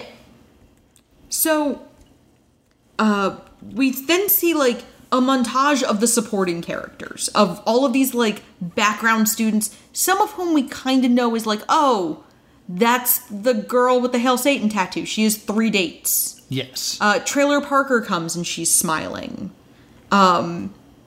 So we kind of have all of these like happy kids, and then we have the diary voiceover again, which we haven't had in like 2 episodes. Yeah, out of nowhere. And it's just Veronica going on, blah, blah. Like, why is high school so important? Blah, blah, blah. I no longer listen to these because they're pretentious and they're long. Yes. Veronica is in a dress that is red and snakeskin? Yeah, it is a very odd dress. So Veronica's in red in the last episode. And, okay, she doesn't have any blue on her at all. Yeah, she's turned entirely to whatever this red character, which is not Heather Chandler. It means murderer, maybe? And so she's alone. She does the photo booth by herself, and only the first of the 4 pictures actually develops because she's so blank, I guess. Yeah, I guess that's what that meant. I kind of took it as like it needed more time. Like you shake it like a Polaroid, but I don't know. I just thought this was dumb. Yeah, Veronica and Chandler are by themselves at prom. Chandler's sitting in like her VIP section that she decided they needed to have.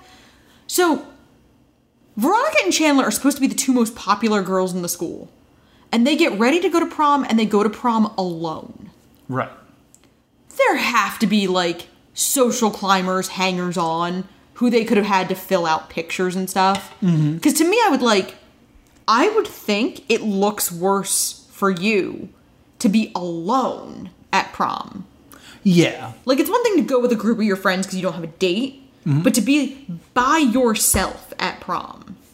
Well, I think Heather Chandler's idea is like she's in a VIP lounge, so she's in an area that everyone else wishes they were in because it's an important area. But like the only person that's on a date really in this whole prom appears to be Domstruck, and she's with 3 people. I mean, good for her. Yeah, and she takes a prom picture with all 3 of them, and it is pretty funny. Yeah. Good for her. Suck it, Katie from Letterkenny. Yeah. She got 3 boys. Yeah, like, no hate on Shelby Dunstock here. And then we also see they have, like, a memory table with portraits of the dead students. And Veronica, like, touches Duke's picture, which is very weird that we have to take a moment to humanize Veronica. Yes, what are we doing? Then we get this, like, freaking terrible, unnecessary shot of Parker trying to get her motorized scooter up onto the dance floor and having trouble. Yeah, we hadn't made fun of her for being poor or disabled in a while. Ugh. So we wanted to make sure everyone knows that she's still unhappy and suffering. And we get, like, some moments with the background characters that are not even important enough to, like, address here. Yeah. But Veronica sees JD punch into the boiler room, and then she follows him in before the door closes. And JD kind of, like, isn't surprised she's there. He's like, oh, glad you can make it, love. Like... Yeah. And there's 17 minutes until the bomb blows up. Yes, remember this. Because there's a bomb, and he explains how it works, and Veronica and JD have an argument in which she does not think he should blow up the school. And he presents his equally valid point that they should. Yeah. He goes on this insane monologue. JD is wasting a lot of the 17 minutes here in my notes. That I have no idea what he even says, because I just start like fucking tuning it out, because it's so long. And Veronica's response is, "You're an asshole, JD." He's murder everyone and he's an asshole? You point out that they've clearly redubbed parts of the speech. Because there's parts that are focused on her. Yeah, I think they tried to make it longer. And the only thing that's worth noting is in the cinematography, Veronica is bathed in light, and JD is in the darkness. Yes. Because color theory or whatever. And then she, after his long speech, her reaction is actually patronizing. She goes, "You really believe that, don't you?" And then he sends her the video that he took of the Thoughts and Prayers room where they all say they want to die. He tries to kiss her. She backs up and goes, "Grow up, JD." So it's worse than calling him an asshole. Yeah, now she's immature. She's like yelling at him the way you yell at another first grader in the schoolyard. So she runs to go turn JD in. One more important quote in this is JD's argument is these kids all deserve to die because then it'll end violence or something. And Veronica goes, "None of them deserve to die. They're kids." So was Ram, Veronica. Yeah. Where was this reaction then? Yeah. When watching a boy get hung made you horny, you psycho. No consistency in this show. So she runs to turn JD in to the teachers. Yeah. And Chandler waylays her. And Chandler just kind of goes on about how important she is. Yeah. And how, like, all of these students are going to remember me forever. You then did a poll on Facebook while we were watching this. Yes! I was bringing that up, actually. I asked on Facebook who remembers who their prom queen was. Because I honestly, it's insane to me. I honestly don't. I had a graduating class of 58. Like, how do I not know this? So I got 15 replies here. And I think out of all of this, the only people to remember are 2? Yep. 2 people, 3. 3 people remember who their prom queen is. So in case you're wondering, no one gives a crap about prom queen. Yeah, I legitimately do not remember anything, like any of the major stuff from my high school. I don't remember who our class president was. I don't remember who our prom queen, homecoming queen. The only thing I remember about my prom is they gave one of the teachers an award, and we're all like, I don't give a shit about my gym teacher winning an award.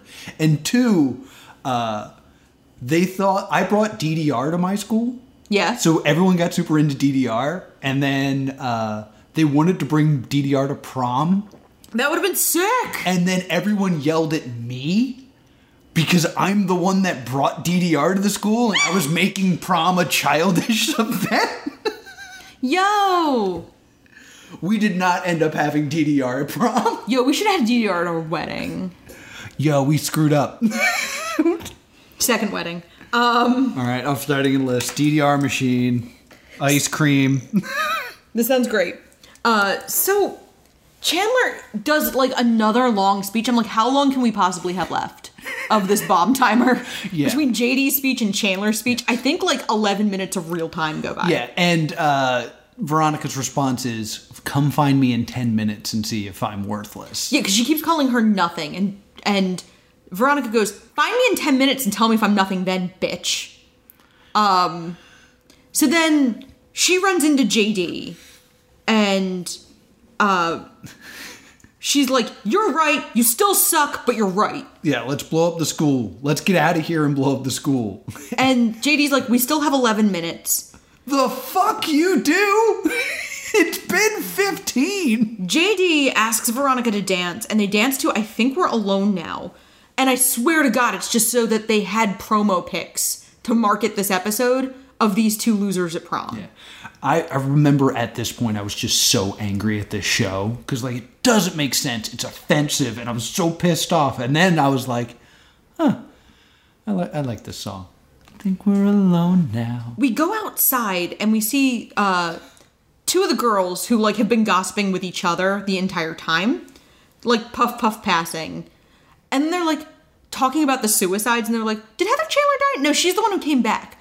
Cementing the Chandler's not that important. Yeah, they can't remember which one died. And then Betty Finn shows up. And she is in, like, combat boots, and her hair is, like, half up in a way that's very... I called it a half Coolio. Yeah. Like, it doesn't have... Well, it doesn't have, like, a half-shaved look, which would have made sense with her being in military school. Right? It's instead half in, like, a very elaborate hairstyle that I'm not sure her hair type would be... Suitable to? Yeah. Yeah. Betty Finn takes the... I think it's a joint from them, takes a puff, and then stomps it. And the two girls have a great exchange of... Was that Betty Finn? Was that necessary? And the answer to those questions is yes and no. Everybody crowds Betty Finn because she's now, like, militia hot. Yeah. And Chandler waylays her, and Betty Finn goes, I have been thinking every moment in military school about what I'm going to do to that freak JD when I get out. And the other students are like, you could do better. Because they sexualized the attack on her, because the narrative became that, like, she went crazy because of him. Right. I'm curious about that interpretation, because my interpretation was everyone assumed she wanted to bone JD. That's what I said. Oh, okay. I thought... Okay, never mind. That they sexualized her attack on him as being like, she went nuts because she wanted him. Okay. We are on the same page. Yeah. Because that's what the narrative became when JD got to control the narrative. Right. And so the other students are like, you could do better. And then Chandler's like... Buck up, Betty. With this new militia moment you're rocking, everyone at Westerberg is either going to want you for a friend or a fuck. And she offers Betty Finn entrance into the VIP lounge. And then it's like Betty Finn never even thought about JD. Yeah. She goes right into the VIP lounge. Because all she ever really wanted was to be popular. Yeah, so I think in the eyes of the writer, they gave Betty Finn a happy ending. Like, she comes back, she's popular, which is what she wanted, which makes her forget all about the horrible sexual assault she went through. Yeah. Ugh, no. Ugh. And then, like... JD and Veronica are, like, standing outside of the boiler room, and Captain Exposition, who just comes up and goes, like, JD, Veronica, did you hear? There was a school shooting. Somebody shot up another prom. They're saying it's the biggest school shooting of all time. And JD's like, oh, shit. And Veronica's like, oh, shit, what? And JD wants to disarm the bomb because it's not going to make the news enough. Yes. He compares it to... when Farrah Fawcett died the same day as Michael Jackson. Yes. Which, I'm really upset that they brought up poor Farrah Fawcett in this garbage TV show. And Veronica and JD argue. And she's like, oh, you're a Heather. All you care about is image. All you care about is optics. And really, the main problem here is that JD brings up the optics of Duke being prom queen in the previous episode. But we've established what the mold of one of these high school terrorists is. The way for JD to still dominate the news cycle is to let Veronica take the credit. Yeah. So he pulls a gun on Veronica, says, I really thought you could handle me, but you were just another high school girl. Veronica bolts. Yes. Dylan's sitting alone, and she runs and grabs the gun out of the teacher's desk. Because every desk has a gun now. And Dylan kind of goes out, gives Veronica a head start to leave, and then runs after her to see what she's doing. 2 minutes left on the timer. JD disarms his own bomb. And then Veronica shoots him and grazes his shoulder. I don't know how the hell she missed. I don't think she was intending to kill him. Well, he said something like, no warning shot? And I was like, well, if it was missing, it would be a warning. I'd rather think Veronica's just bad. Yeah, I think she doesn't intend to murder him at this point. She's trying to make him stop disarming the bomb. Mm-hmm. So she's just trying to distract him. She says our whole relationship was a warning shot. Dylan watches this entire sequence of JD and Veronica arguing, and then JD shoots Veronica in the stomach. Yes. She falls, and then JD, like, apologizes, and he was like, you were my equal, I'm so sorry. He apologizes the way, like, your boyfriend usually apologizes if he, like, steps on your foot. Yeah, I have to do the comedian thing here is because Veronica gets shot, so they include a joke here. to kind of lighten the mood that a woman just got shot on television. And her joke is, I was gonna return this dress, JD. You're rich as fuck. Yeah, there's no reason. What are you talking about? Yeah, like, she's rich. Why would she bother? And she, like, reaches for the gun and successfully shoots him in the stomach. Sobbing like, we had it all and you threw it away. And he falls beside her and they kind of lay in the boiler room dying. And they say, like, we had fun while it lasted. They, like, have one last kiss. And they kind of get, like, a lover's death. But before... They get a lover's death. Like, they die kissing each other. Yeah. She reconnects the bomb. And he says, his last words are, our love is God. And she says, our love was God. Yeah. And then he dies. She posts the video. And then we hear Veronica Sawyer is no longer nothing as the clock ticks down. Mm-hmm. And Dylan runs and finds the teachers. Because Captain Exposition runs up and goes like, did you hear Heather Chandler got thrown out of prom because she did a mid-prom costume change and now her skirt's too short? Yeah. And Dylan goes, get out of here. Run. There's a bomb. And Dylan gets to the teachers, tries to interrupt, and he goes, guys, there's a bomb, and if we don't get it, we're all going to be dead as fuck. And the teachers are like, language. They send him back into the prom, but Chandler gets thrown out. But they all follow Chandler out and scream at her. Yeah. So Dylan could have been doing anything while they follow her out and scream at her. Yeah, like pulling the fire alarm. Or maybe telling the DJ to make an announcement about leaving. So we get a shot of... We get a shot of Chandler's face as the bomb goes off. And we just see Chandler staring in horror as the... Like, we don't see the explosion. We see it, like, reflect on Chandler's face as the lighting changes. And then we get a shot of JD and Veronica in the boiler room, both having died. And then we get this stupid effing scene with the teachers. Yeah. Where they almost learn something. Maybe we should have listened to the kids? When? Well, just now, with Dylan. The one screaming about the balloons or something? See, I feel a little bit better about this because this is... the teachers are basically saying, do you think we could have done something to stop this? And then they go, I guess we'll never know. And we as the audience know that they could have. So I at least took some sort of solace in, oh, okay, the teachers are wrong. Because I was worried that the teachers were supposed to be the audience surrogate and that they were sitting there going like, what's the deal with pronouns, right, guys? And like right? Everyone was supposed to agree with them. Yeah. Knowing at the end that they're like, the teachers are idiots and wrong, I was like, okay, at least that. I have a little bit of sanity. So, it sucks so bad. And then Chandler agrees to an interview because like obviously there's newscasters. So, like, Chandler, at this point, we think is, like, has won. Because she's famous. Yes. And she finds out from the interviewer that Veronica Sawyer is being credited as the mastermind. Because Veronica posted the video. Right. And it's going down as a suicide. Yeah, as a mass suicide. Because Veronica posted that, like, suicide pact video JD took a couple episodes ago. Mm-hmm. And the cameraman goes, did we get a name? And the newscaster after the interview goes, just say a friend of Veronica Sawyer. This girl is nothing. Yes. So kind of that, like, in 10 minutes, Veronica Sawyer became famous and Heather Chandler became nothing. Mm-hmm. So then we go to this all-white room and we see a girl in white dancing ballet. And it pulls out and we realize that she's Brianna Parker. Yes. All in white, dancing en pointe, able-bodied, beautiful, whole. And like she's not blown up. So we immediately know like something's happened because she has no signs of explosion. Yes. And then we start to see the nerds. And then we see Captain Exposition dancing with Shelby Dunstock. Remember the girl with the Hail Satan tattoo? Yeah. She's made it to this. And we see Heather Duke sitting alone in like what would have been the VIP lounge in this area.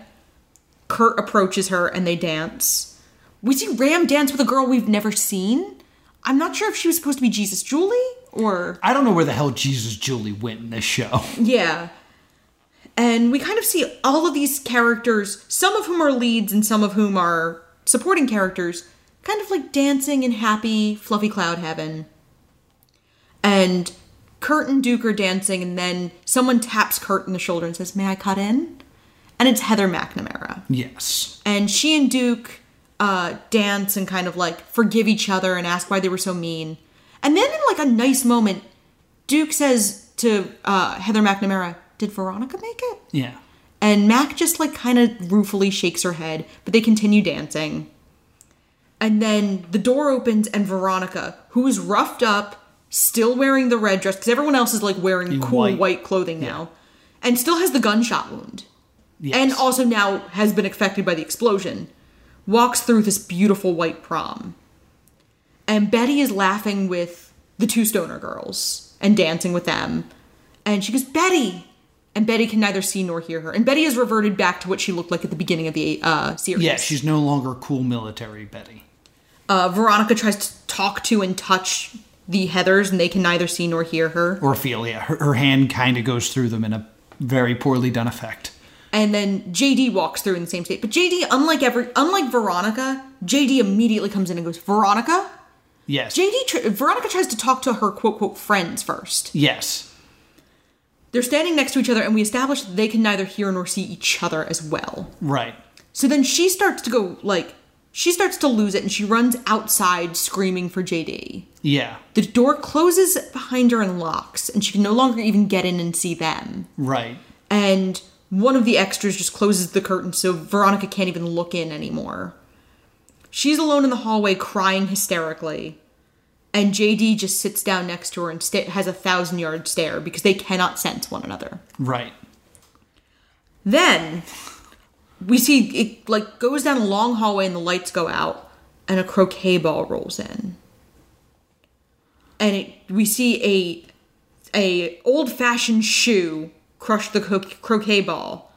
And it's Marie Antoinette holding a bloody dagger. Yeah. And then we get a title card that says, Heather's Revolution. Yes, the show that will, thank God, never happen. So this show ends on a terrible ending, and then has the audacity to tease a sequel. Yes. I guess because the theory being like, well, how would we have a sequel if all of our leads are dead? Yeah, it was going to be like an American Horror Story situation where we were going to get new characters. And this show has been unfavorably compared to American Horror Story by... certain seasons of American Horror Story suffer from there's not a likable protagonist. Yeah, I don't care about these people syndrome. And this show, a lot of the reviews said this show really suffered from that. Yeah, I didn't like anyone except for Betty Finn in an episode. I liked Duke sometimes. Yeah. So here's my biggest problem. You can definitely look at this as Veronica wins. Because Veronica successfully blows up the school. Mm-hmm. She successfully, is torturing Heather Chandler. Because she's made Heather Chandler nothing. And Veronica is everything right now. Yeah. Her name is famous. She has made her stamp on the world. Yeah. And if you listened, I know it's hard, but if you listen to JD and Veronica's insane babble, they describe what they're doing as a sacrifice for the greater good. The greater good. In the end, this explosion kills all these people, and they all end up happy. Yeah. While they do end up suffering, it's part of the sacrifice. Mm-hmm. So you can totally look at this and be like, wow, Veronica's great. And that's horrible. And the bomb is so efficient that we are not given any other signal of survivors. Right. So, everyone is seemingly killed instantly. Yes. JD and Veronica think they did the right thing. The only punishment they sustain is that they didn't get to go to Fluffy Cloud Heaven. They just get to watch. What this show did to Betty Finn is horrible. Yeah, they bring her back to kill her. To kill her. They bring her back to undermine her and be all she ever cared about was popular. Also, now she's dead. Yeah. there's just so much bad here. Every message in this show is wrong. And, like, if you want to argue it's parody, it's the poorest parody I've ever seen. Mm-hmm. Because I know last episode we talked about how, like, parody is turning something up till it's ridiculous. Yeah. And it never gets ridiculous. It just becomes more horrible in this show. I want to talk a little bit about the research that I have here. Please. And this show was supposed to air on... do you know which network was supposed to air the show originally? I think TV Land. TV Land. You know. It almost makes sense. Because that is definitely, like, marketed toward Gen Xers. Yes. And it was supposed to be a 30-minute comedy, but the showrunners turned in a long pilot, so then they made it an hour dramedy. They were offered 13 episodes, but only took 10, because the pacing in the show is awful. It's all over the place. So, like, they could barely fill out 10. Right. And the showrunner was completely unrepentant about everything in this show. I knew it. I couldn't find anything confirming this, but in some of my research, some of the cast members were apparently relieved the show wouldn't really air. Yeah. When I looked for cast Twitter feeds, because I usually do, Duke's actor has deleted his Twitter. Chandler's actor has a Twitter feed, but doesn't look like she's ever used it. And Betty Finn only tweets about the other projects she's been in. I mean, I feel especially bad for Duke and Chandler because, like, Heather Duke's other major product is Bonding on Netflix, that consent nightmare bondage show. Oof. And Heather Chandler was in You on Netflix, the Stalker show. And it's like, oh, just do something safe, guys. Yeah, like, Veronica's actress tweets roughly once a year. Okay. And, like, she hasn't really tweeted... I hate to say it. She has 920 tweets, but, like, they dry up right around when this show starts airing, and then she tweets, like, once a year. Yeah, I'm not the biggest Veronica fan. I'm not the biggest JD fan performance-wise. They had the most lines, so they were the most ruined by this story. The other actors, I think they're all, like, great actors. It's a shame that they're in this horrendous show. Well, and I'm not even sure it's so much performance as, like, Grace Victoria Cox, who's the actress who plays Veronica, was given such a weird role to play. Yeah, an impossible role, really. Like, they ask her to play victim, to play psycho, and to go back and forth. So it's impossible for her to, like, build a character. Yeah, and also be as blank as possible. Because remember, you're nothing. And she also just, like, and this is something that you can cast two of the greatest actors in the world, but you can't fake chemistry. She and JD don't have great chemistry. Yeah, they just don't click. And Heather's lives and dies on the relationship between JD and Veronica. You need that relationship to be the selling point of the series. Yeah. JD and Veronica's an extremely difficult character. Because when you have the movie Veronica was originally a much darker character in the original script of the film. When Winona Ryder was cast, they kind of eased off of that a little bit and emphasized her being quirky and weird over her being evil. Because they had Winona Ryder. Like, they had the Cadillac of quirky actresses. In the musical, they knew they couldn't always rely on having a Winona Ryder type available, so they sand down the nasty parts off Veronica and make her a hero. She is much less complicit in the murders, and she ultimately leaves JD and becomes the hero. Yes. In this, again, you're only worrying about one actress. So this isn't like the musical where you're like, we have to make this role so that, you know, Jane Q High School can eventually play it. They didn't know what to do with Veronica, so they went in every direction. Yeah. JD is written to be such an annoying prick in this show. He's so pretentious and he's so annoying. Christian Slater and Ryan McCartan, who was the original JD on the Off-Broadway show, bring this very appealing energy to JD of like, you know he's bad news, but he's still attractive? Yeah. The way I kind of see it is Christian Slater, because he's doing a Jack Nicholson impression the whole time, there's like a silliness to him. Yeah. So he could say really horrible things, but like it's hard to take him seriously because he's a cartoon character. Yeah. And JD is also filed down a little bit in the musical. He's still evil, but they do not make it ambiguous whether he really loves Veronica. Musical JD loves Veronica. Right. In this, the love story is also wildly inconsistent. They're always fighting. Their love is God till it's not. Right.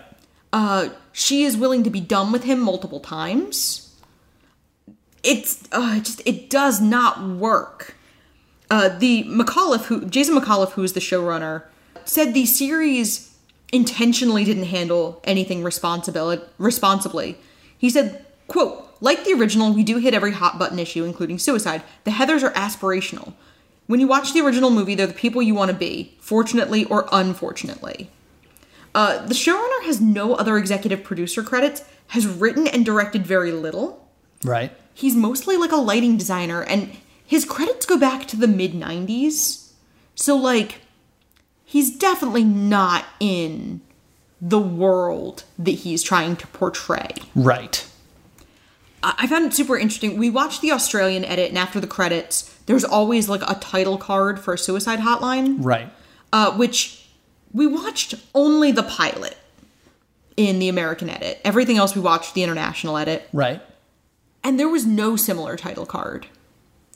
And one of the producers kind of complained about running this through Paramount and said, like, in a baffling quote, was like, Netflix let 13 Reasons Why do whatever they wanted. I wish we were on Netflix. Oh, yeah, let's bite that hand that's feeding you. Well, it's also, Netflix got raked over the coals for 13 Reasons. They later retroactively had to cut the protagonist's suicide scene because the outcry was so big. And like reviews of this, I literally saw the quote, "This makes 13 Reasons Why look tasteful." Yeah. The other quote that I think it might just be a Laura Prince original, which was, "Man, this show would have been damaging if people saw it." I think that's the number one reason more people don't hate this show, is it has not been released on an American streaming service through subscription. Right. You had to buy this off Amazon, and there's no season pass. Yeah. You would have had to pay, I believe it was like, what, $3 an episode? $3 an episode. And in a world where no one's buying media that way, $30 to watch this show seems like, you're like, no thank you. No. $30 is 3 months of Netflix. Yeah. Like... That's more than our Patreon makes. Yeah. So this show is kind of like behind a paywall. It's not... It was so quietly buried because entertainment journalism talked a lot about it when it was coming out. But when it got delayed 3 times, by the time it aired, no one was talking about Heathers anymore. No. Because the pilot was released in February. And the pilot got savaged because the pilot is terrible. It's horrible. And so by the time the show actually ran, it ran in chunks of like episode 7 and 8 didn't run. There was no episode 10. So if you were only watching this on TV, like you missed, like think about it. You watched episode 9 and you're like, wait, what happened? Where are episode 7 and 8? What does Duke remember? What's going on? Oh my God. Yeah, what's crazy to me is, could you imagine if somehow by episode 9, when this ran on Paramount, it had become a sensation and they would have had to have made a season 2 that started at prom? Yeah. That makes as little sense as this makes. The idea that they would have to do a whole nother season that starts at prom is insanity. They also... in the Paramount edit, the shooting game that JD plays in the police station is cut. 7 and 8 don't air in America, but they were... on Paramount. They were online. Yeah. And the showrunner said, like, quote, "Obviously, I wish fans could see the 10th episode, but the producers and I felt strongly about not changing anything in it, so it's been considered too controversial for United States audience." Yeah, which sounds to me like him trying to create buzz around something. Yeah. Like, ooh, watch what you are not allowed to see. Oh, it's something terrible and offensive. What do you know? I also noticed that every review has a factual error. Oh, really? Where they talk about, like, the school blowing up like it does in the movie. The school does not blow up in the movie. The original ending was the bomb goes off. Right. And the dance part, like, Heaven Prom is the original ending of the screenplay of Heathers. Interesting. But they were like, that shit didn't fly in 1989. Yeah. Did you think it was going to fly in 2018? Yeah. So I really thought a lot about this show because the central conceit of our show is stay tuned or stay doomed. I don't think it's a huge spoiler to tell you we didn't like a lot of the show. Yeah. So you want to talk about how to fix it? Yeah. So since the central conceit of the show is stay tuned or stay doomed, I think it's not really a spoiler to say that we both hated this. Yeah, stay doomed, guys. Stay doomed. That being said, I don't think the property of Heathers is... one argument I keep seeing is that Heathers cannot be updated and cannot be done in 2020. Yes. I don't agree with that. Yes. Here are several ways that it can be done. I thought about how you could salvage 85% of this show. Yeah. As it runs, and varying amounts, like some of it's about half, some of it's about 85, and make at least a cohesive storyline. Because to me, the biggest problem with this show is it's effing incoherent. Yes. It's damaging, it's offensive, but on top of all of that, it's not very good. No. You compared this to South Park earlier. Yes. I'm going to compare it to South Park now. All right.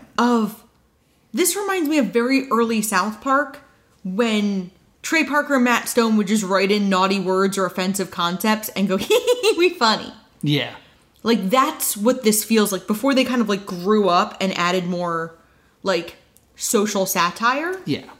This feels like the Heathers' best insults are the ones with no obscenities in them. Yes. Like, Duke calls somebody an aborted queef weasel, and you're like, okay. Mm-hmm. It's so much more effective when Heather Chandler calls JD a human wallet chain. Yes. Of, like, that's it's so much more evocative. Yes, an Ugg boot latte is another good insult. It reminds me of my grandmother. She called my uncle, who was with her daughter-in-law, a moldy piece of bread. Instead of calling him like a son of a bitch or any other name with curses in it, he's a moldy piece of bread. She's got to get rid of him. And you're just like, bleh. Yeah. It's more evocative. Like, the more creative insults. Mm. And that's also what Heathers did in the movie. Yeah. They cut you deep. Yeah. 'Cause, like, the biggest insult I remember ever being said to me was I was going on a rant about something. Can you believe it, guys? I was going on a rant about something, and the guy just, after I was done, just took a beat and then just went, "You're a Duran Duran fan, aren't you?" I went, "Yeah." And he went, "I could tell," and walked away. And that sits in my chest to this day of like, what does that mean about me? Yeah, like, those more, like, clever insults. So, I thought of about 3 ways that this show could have been better. Okay. I have 3 as well. All right, we'll go 1, 1, 1, 1. Okay, that sounds good. My first one is Heather McNamara being entirely spared and becoming the protagonist. Her death is social, and we see her kind of, like, be cast out from, high school society. Yeah.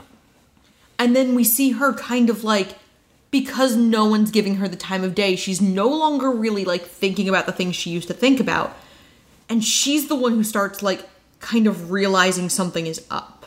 Yeah, I'm definitely pro the idea of a protagonist. And to me, McNamara feels like the wasted opportunity because her character was dispatched so early, and never really felt like they needed to be rid of. Sometimes when characters die on this show, it feels like we didn't know what to do with her, so we killed her. And somebody has to die. Yeah. We want people to die in this show. We didn't kill Chandler, so we have to kill McNamara. Mm-hmm. Yeah. So that's definitely a way to go about it.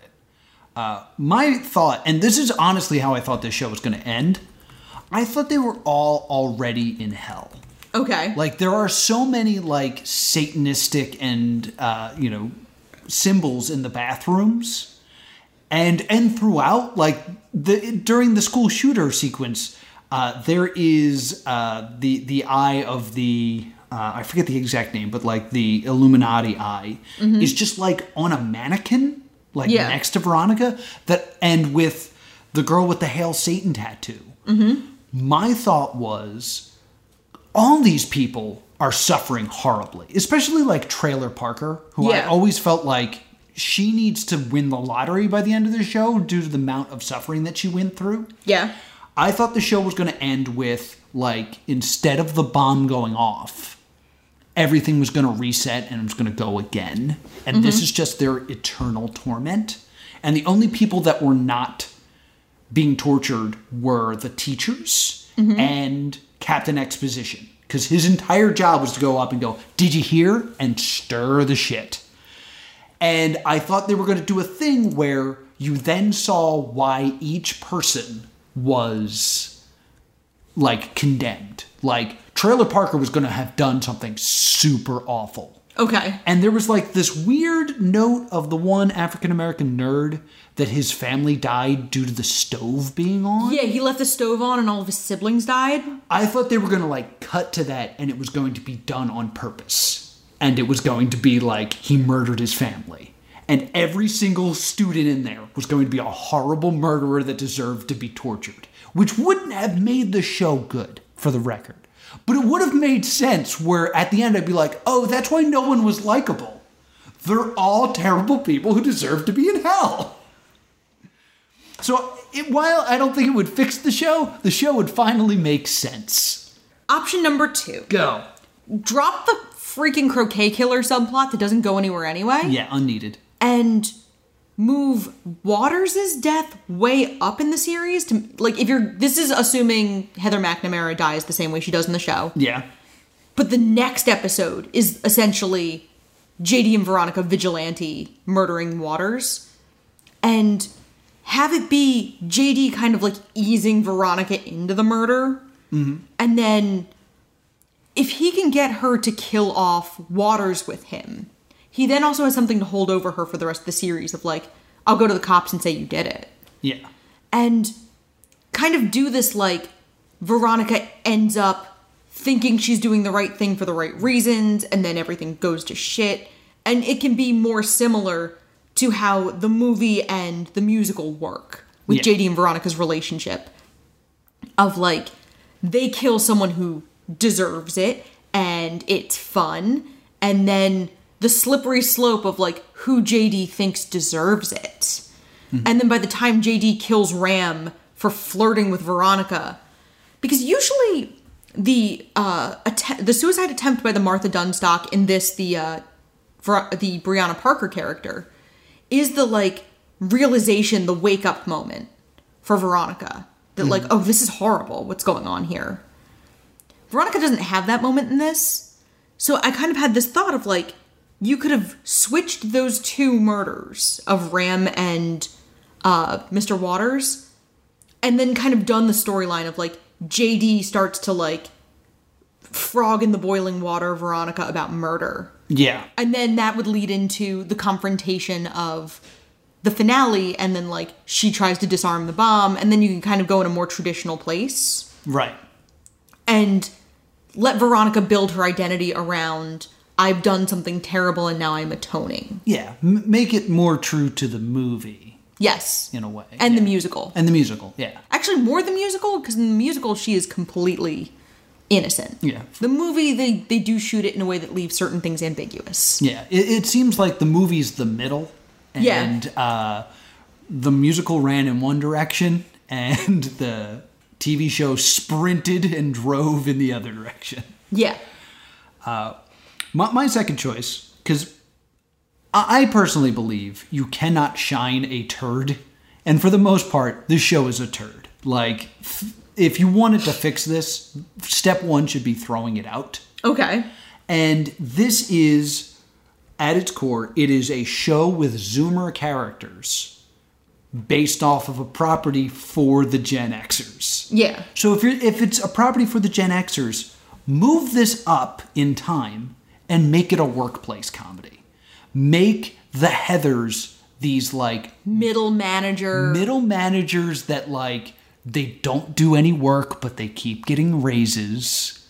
And then with, like, Veronica as a secretary, one, you can totally work the Forger storyline in much easier. Mm-hmm. And you make JD, like, the intern. Yeah. And it's about, like, backstabbing and climbing the social ladder. And you can kind of have this commentary of, like, grow up, you're not in high school anymore. Yeah. But it's all the same dynamics as high school. Yeah. In a office setting. That's how I think you should do this, because then you're hitting the audience that would care about Heathers. You would also get out of this, like, weird identity politics hole that the show digs itself in the first episode. Yeah. I piggybacking off that, this isn't my third idea, but you could have just done this with the teachers. Yes. Like, set it in the high school, but the teachers are the Heathers. Yeah. That's a good idea, actually. And the students are just kind of like, what the hell? Like, and like, that could have worked. My third idea is to really commit to Veronica being the monster. Yes, I like this idea. And there's really easy ways to do this. Like, you keep the Croquet Killer storyline, because that works. Ram's death never really works in this show. Like, Ram dies for so little so early. Mm-hmm. And is forgotten. Yeah, you would still have to push Ram's death back. But the idea of when she has that quote change where she's like, let's stop killing people after Waters, you change 3 lines in that. You change it to, I know you have big plans for prom. Mm-hmm. We need to lay low for a little bit. Just make her smarter, make her deadlier than the male. You can even change up that JD doesn't commit any of the murders, and you can gender swap, and JD's in over his head. Yeah. It's also, this would work because of the idea of JD is the archetypal school shooter type. Right. Like, the stereotype is built around Christian Slater's character from Heathers. Right. So Veronica's whole I'm nothing, I'm boring is the brand. Yeah, she's hiding. No one suspects the popular boring girl. She's beautiful, she's rich, she's popular. She doesn't have anything to do with any of this. Why would she bother? Yeah. And have that be the brand? Yeah. To steal a line from my own commentary when I was doing wrestling is JD is a loose cannon, and then have Veronica turn him into a laser. Yeah. Like, he's a loose cannon, and now Veronica's going to give him focus. How dangerous is that? Yeah, like, he's on the edge, and, like, the red scrunchie disappears.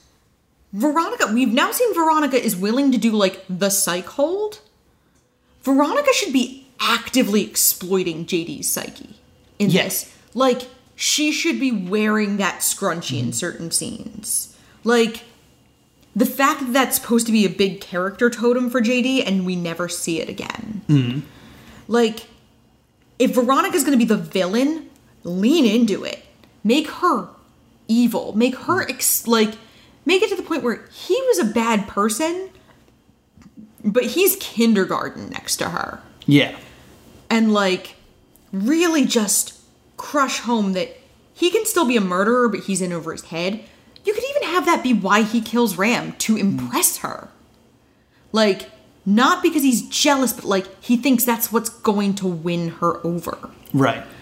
And, like, just the opportunities of, we made Veronica crazy, and we made her evil, but we could never commit to it. Yeah. Just drives me up the wall. Which leads me to my next point of the inconsistent color theory of Heathers. Yes. They seem to be leaning toward when Veronica is good, she wears blue. When she's evil, she wears red. But red is Heather Chandler's color. Right. But or they maybe it's pink. But they don't put Chandler in red that often. Right. Chandler's often in, like, pinks. And I was like, why don't they just pick a different color for Veronica? Like, they were doing a thing where they put JD in purple a lot. Yeah. Like, not physically dressed in purple, but they'd bathe him in purple light a lot. My thought is good Veronica is blue, evil Veronica is red. You mix them together, you get purple. Right. So, like, it's a blending of the two. Maybe, I don't know. I don't want to put this much thought into the show. But, like, if you were going to do that, put Chandler in pink. Yeah. Like, have Chandler's color be, like... Plus, it also kind of is a wink and a nod to another major update of Heather's, which would be Mean Girls. Yes. It's your wink and a nod to Regina George. Yeah, that would have been good. And putting Heather in pink would have now kind of given you, like, okay, Chandler's in pink, and that opens up Veronica to take red. Yeah. This show is a disjointed, sloppy mess. Mm-hmm. And the messaging is bad, the audience focus is bad.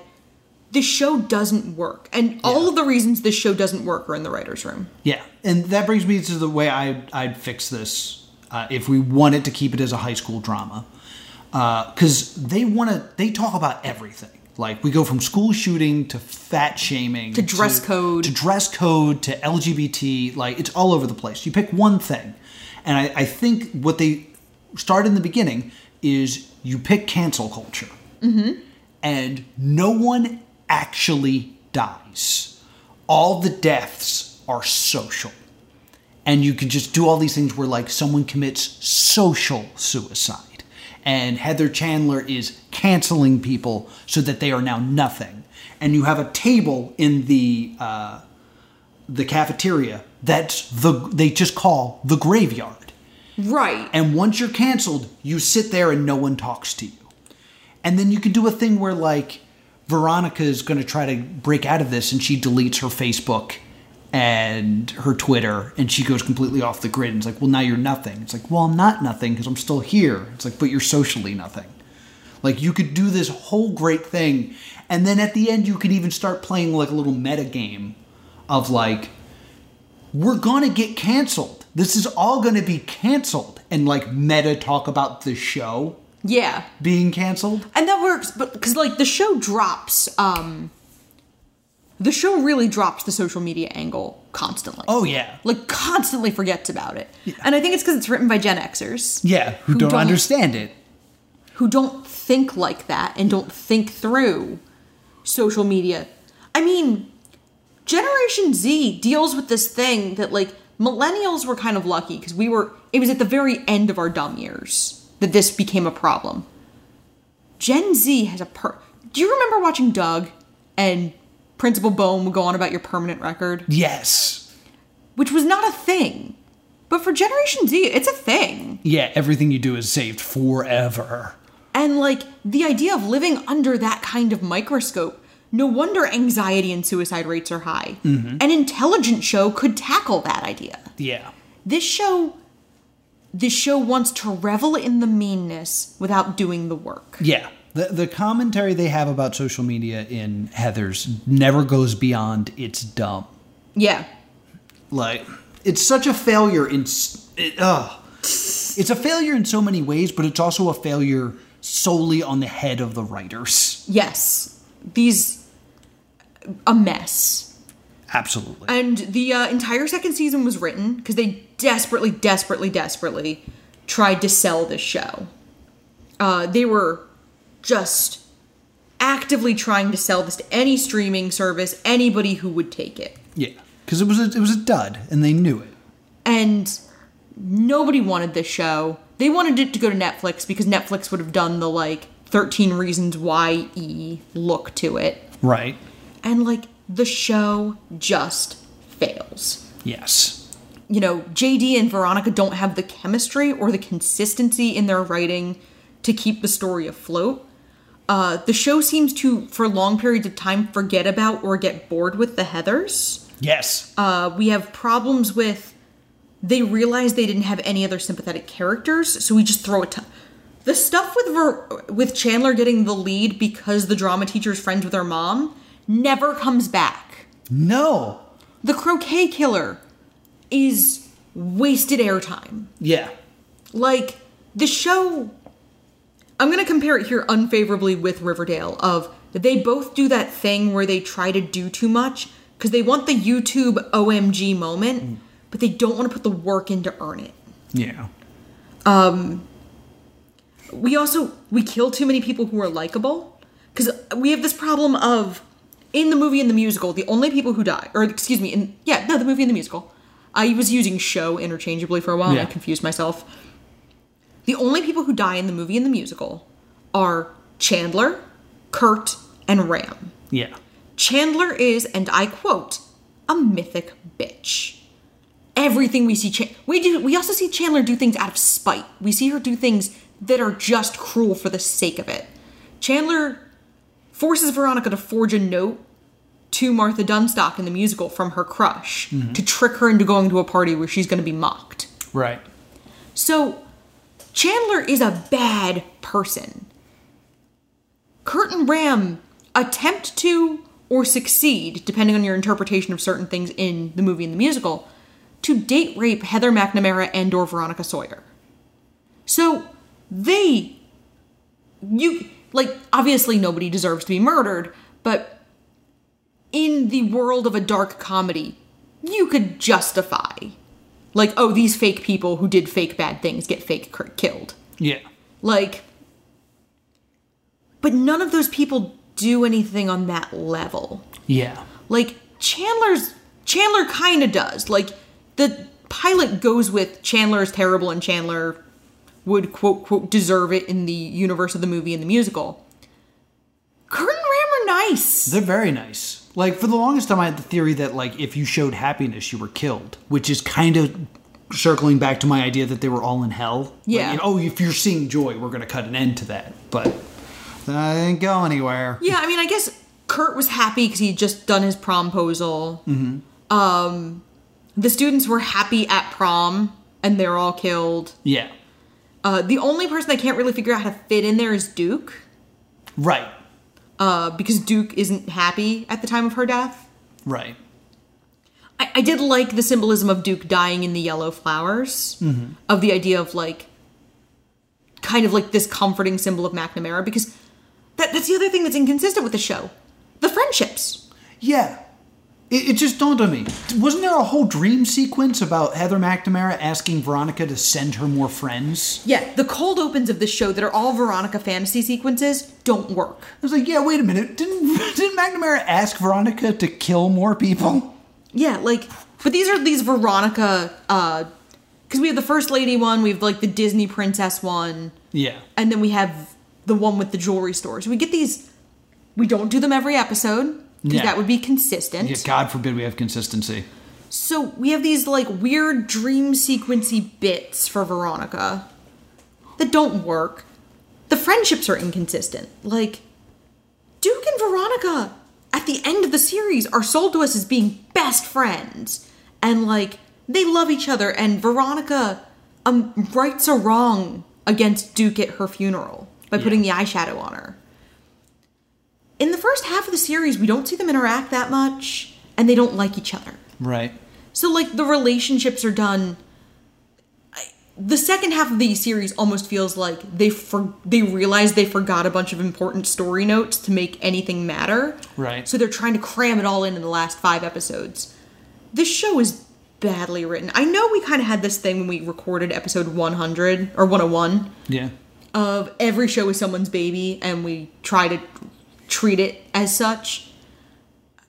I can't be kind to this show. No. This is the worst show we've ever watched. And, there were flashes of... I think the worst thing about the show was there were flashes of fun. And there were flashes of great ideas. Mm-hmm. The Halo scene. Funny. Yeah. Heather Duke's hellscape. That we never see again, by the way, after that episode. Yeah. Hysterical. Her, sensationalist morning announcements... Hysterical. Never seen again. Mm-hmm. The musical is funny. When the show remembers to be a high school show, the show can be fun. Mm-hmm. And it just... That's why I want to take the murder out of it. Yeah, and just like the rest of the show. The show is so besotted with the meanness. And it's besotted with the cruelty. Because, yes, Mean Girls is fun. Watching these unlikable characters fight is fun. That's how you get shows like Horrible Bosses and stuff like that. But you have to remember that someone has to be likable. And that something like... There's a difference between watching funny meanness and funny pranks and funny, like, oh, these fictional characters are screwing with each other. And then murder. Especially when the murder all seems to be the characters who are kind of sympathetic. Yeah. This show does not work. No. I was really disappointed because I love the musical. I like the movie a lot. This doesn't work. So thanks for listening. Yeah. Thank you to our patrons for choosing this. Thank you to Crypt Keeper Matthew for providing us with the footage for this. To our patrons, or future patrons, check out the Patreon. Yeah. Because our latest crowdfunding crypt is up. If you want to hear our thoughts on Serenity, the Firefly movie, I'll have to edit in what won the poll. Because right now it is tied. Boom, boom, boom. But we'll mention what won the poll soon. What are we watching next week? We're watching... You know the title better than I do. Yes, we're watching... It actually has two titles. Oh, yeah, I didn't know either of them. It is either The O Show or SteveOdekirk.com. Yeah, I never would have gotten either of this. It is a pilot for a Steve Odekirk kind of sketch show. This is kind of like You're Megan Once a Millionaire. This is something you wanted to watch for some time. Steve Odekirk was my hero for the longest time. I just thought he was the funniest guy, and he's the director of director and star of Kung Pao Enter the Fist. He also directed Ace Ventura: When Nature Calls. So you might know him from that. Is he all the Thumb movies? He's also all the Thumb movies, yes. Because you were, like, obsessed with those Thumb movies. I love the Thumb movies. Thumb Wars, The God Thumb, The Blair Thumb. Bat Thumb, and Franken Thumb. That's all 5. I have all of them. So, yeah, I'm very excited for that. So be sure to watch that. There's a link in the comment below. And, join us next week for that one. Yeah, I guarantee it will be less chaotic than this episode. Yes, and I can say that... Our Serenity... Oh, I already said that. Never mind. You did. And then after Steve Odekirk, we will be getting into Razzie Month. Yes. So that's going to be a lot of fun. Yes, I'm excited for some Razzie films. Yeah, we have about 2 more weeks until the nominations are announced. So we're waiting too. Yeah. My early bet is Doolittle. Do you have an early bet? I'm going with Artemis Fowl. Okay. So those are our early bets. Maybe next week I'll have another early bet. Yes. And then probably after that one, we'll get into... we'll know. Yeah, I think Steve Odekirk actually drops after the nominations. Oh, okay. Because we actually do have a backlog right now. Yay. What? I know. So by the time Steve Odekirk drops, we'll have we'll know what the nominations are, and we'll cut in something at the end of the Steve Odekirk nomination, or at the end of the Steve Odekirk episode. We'll cut something in saying what the nominations are. Yeah.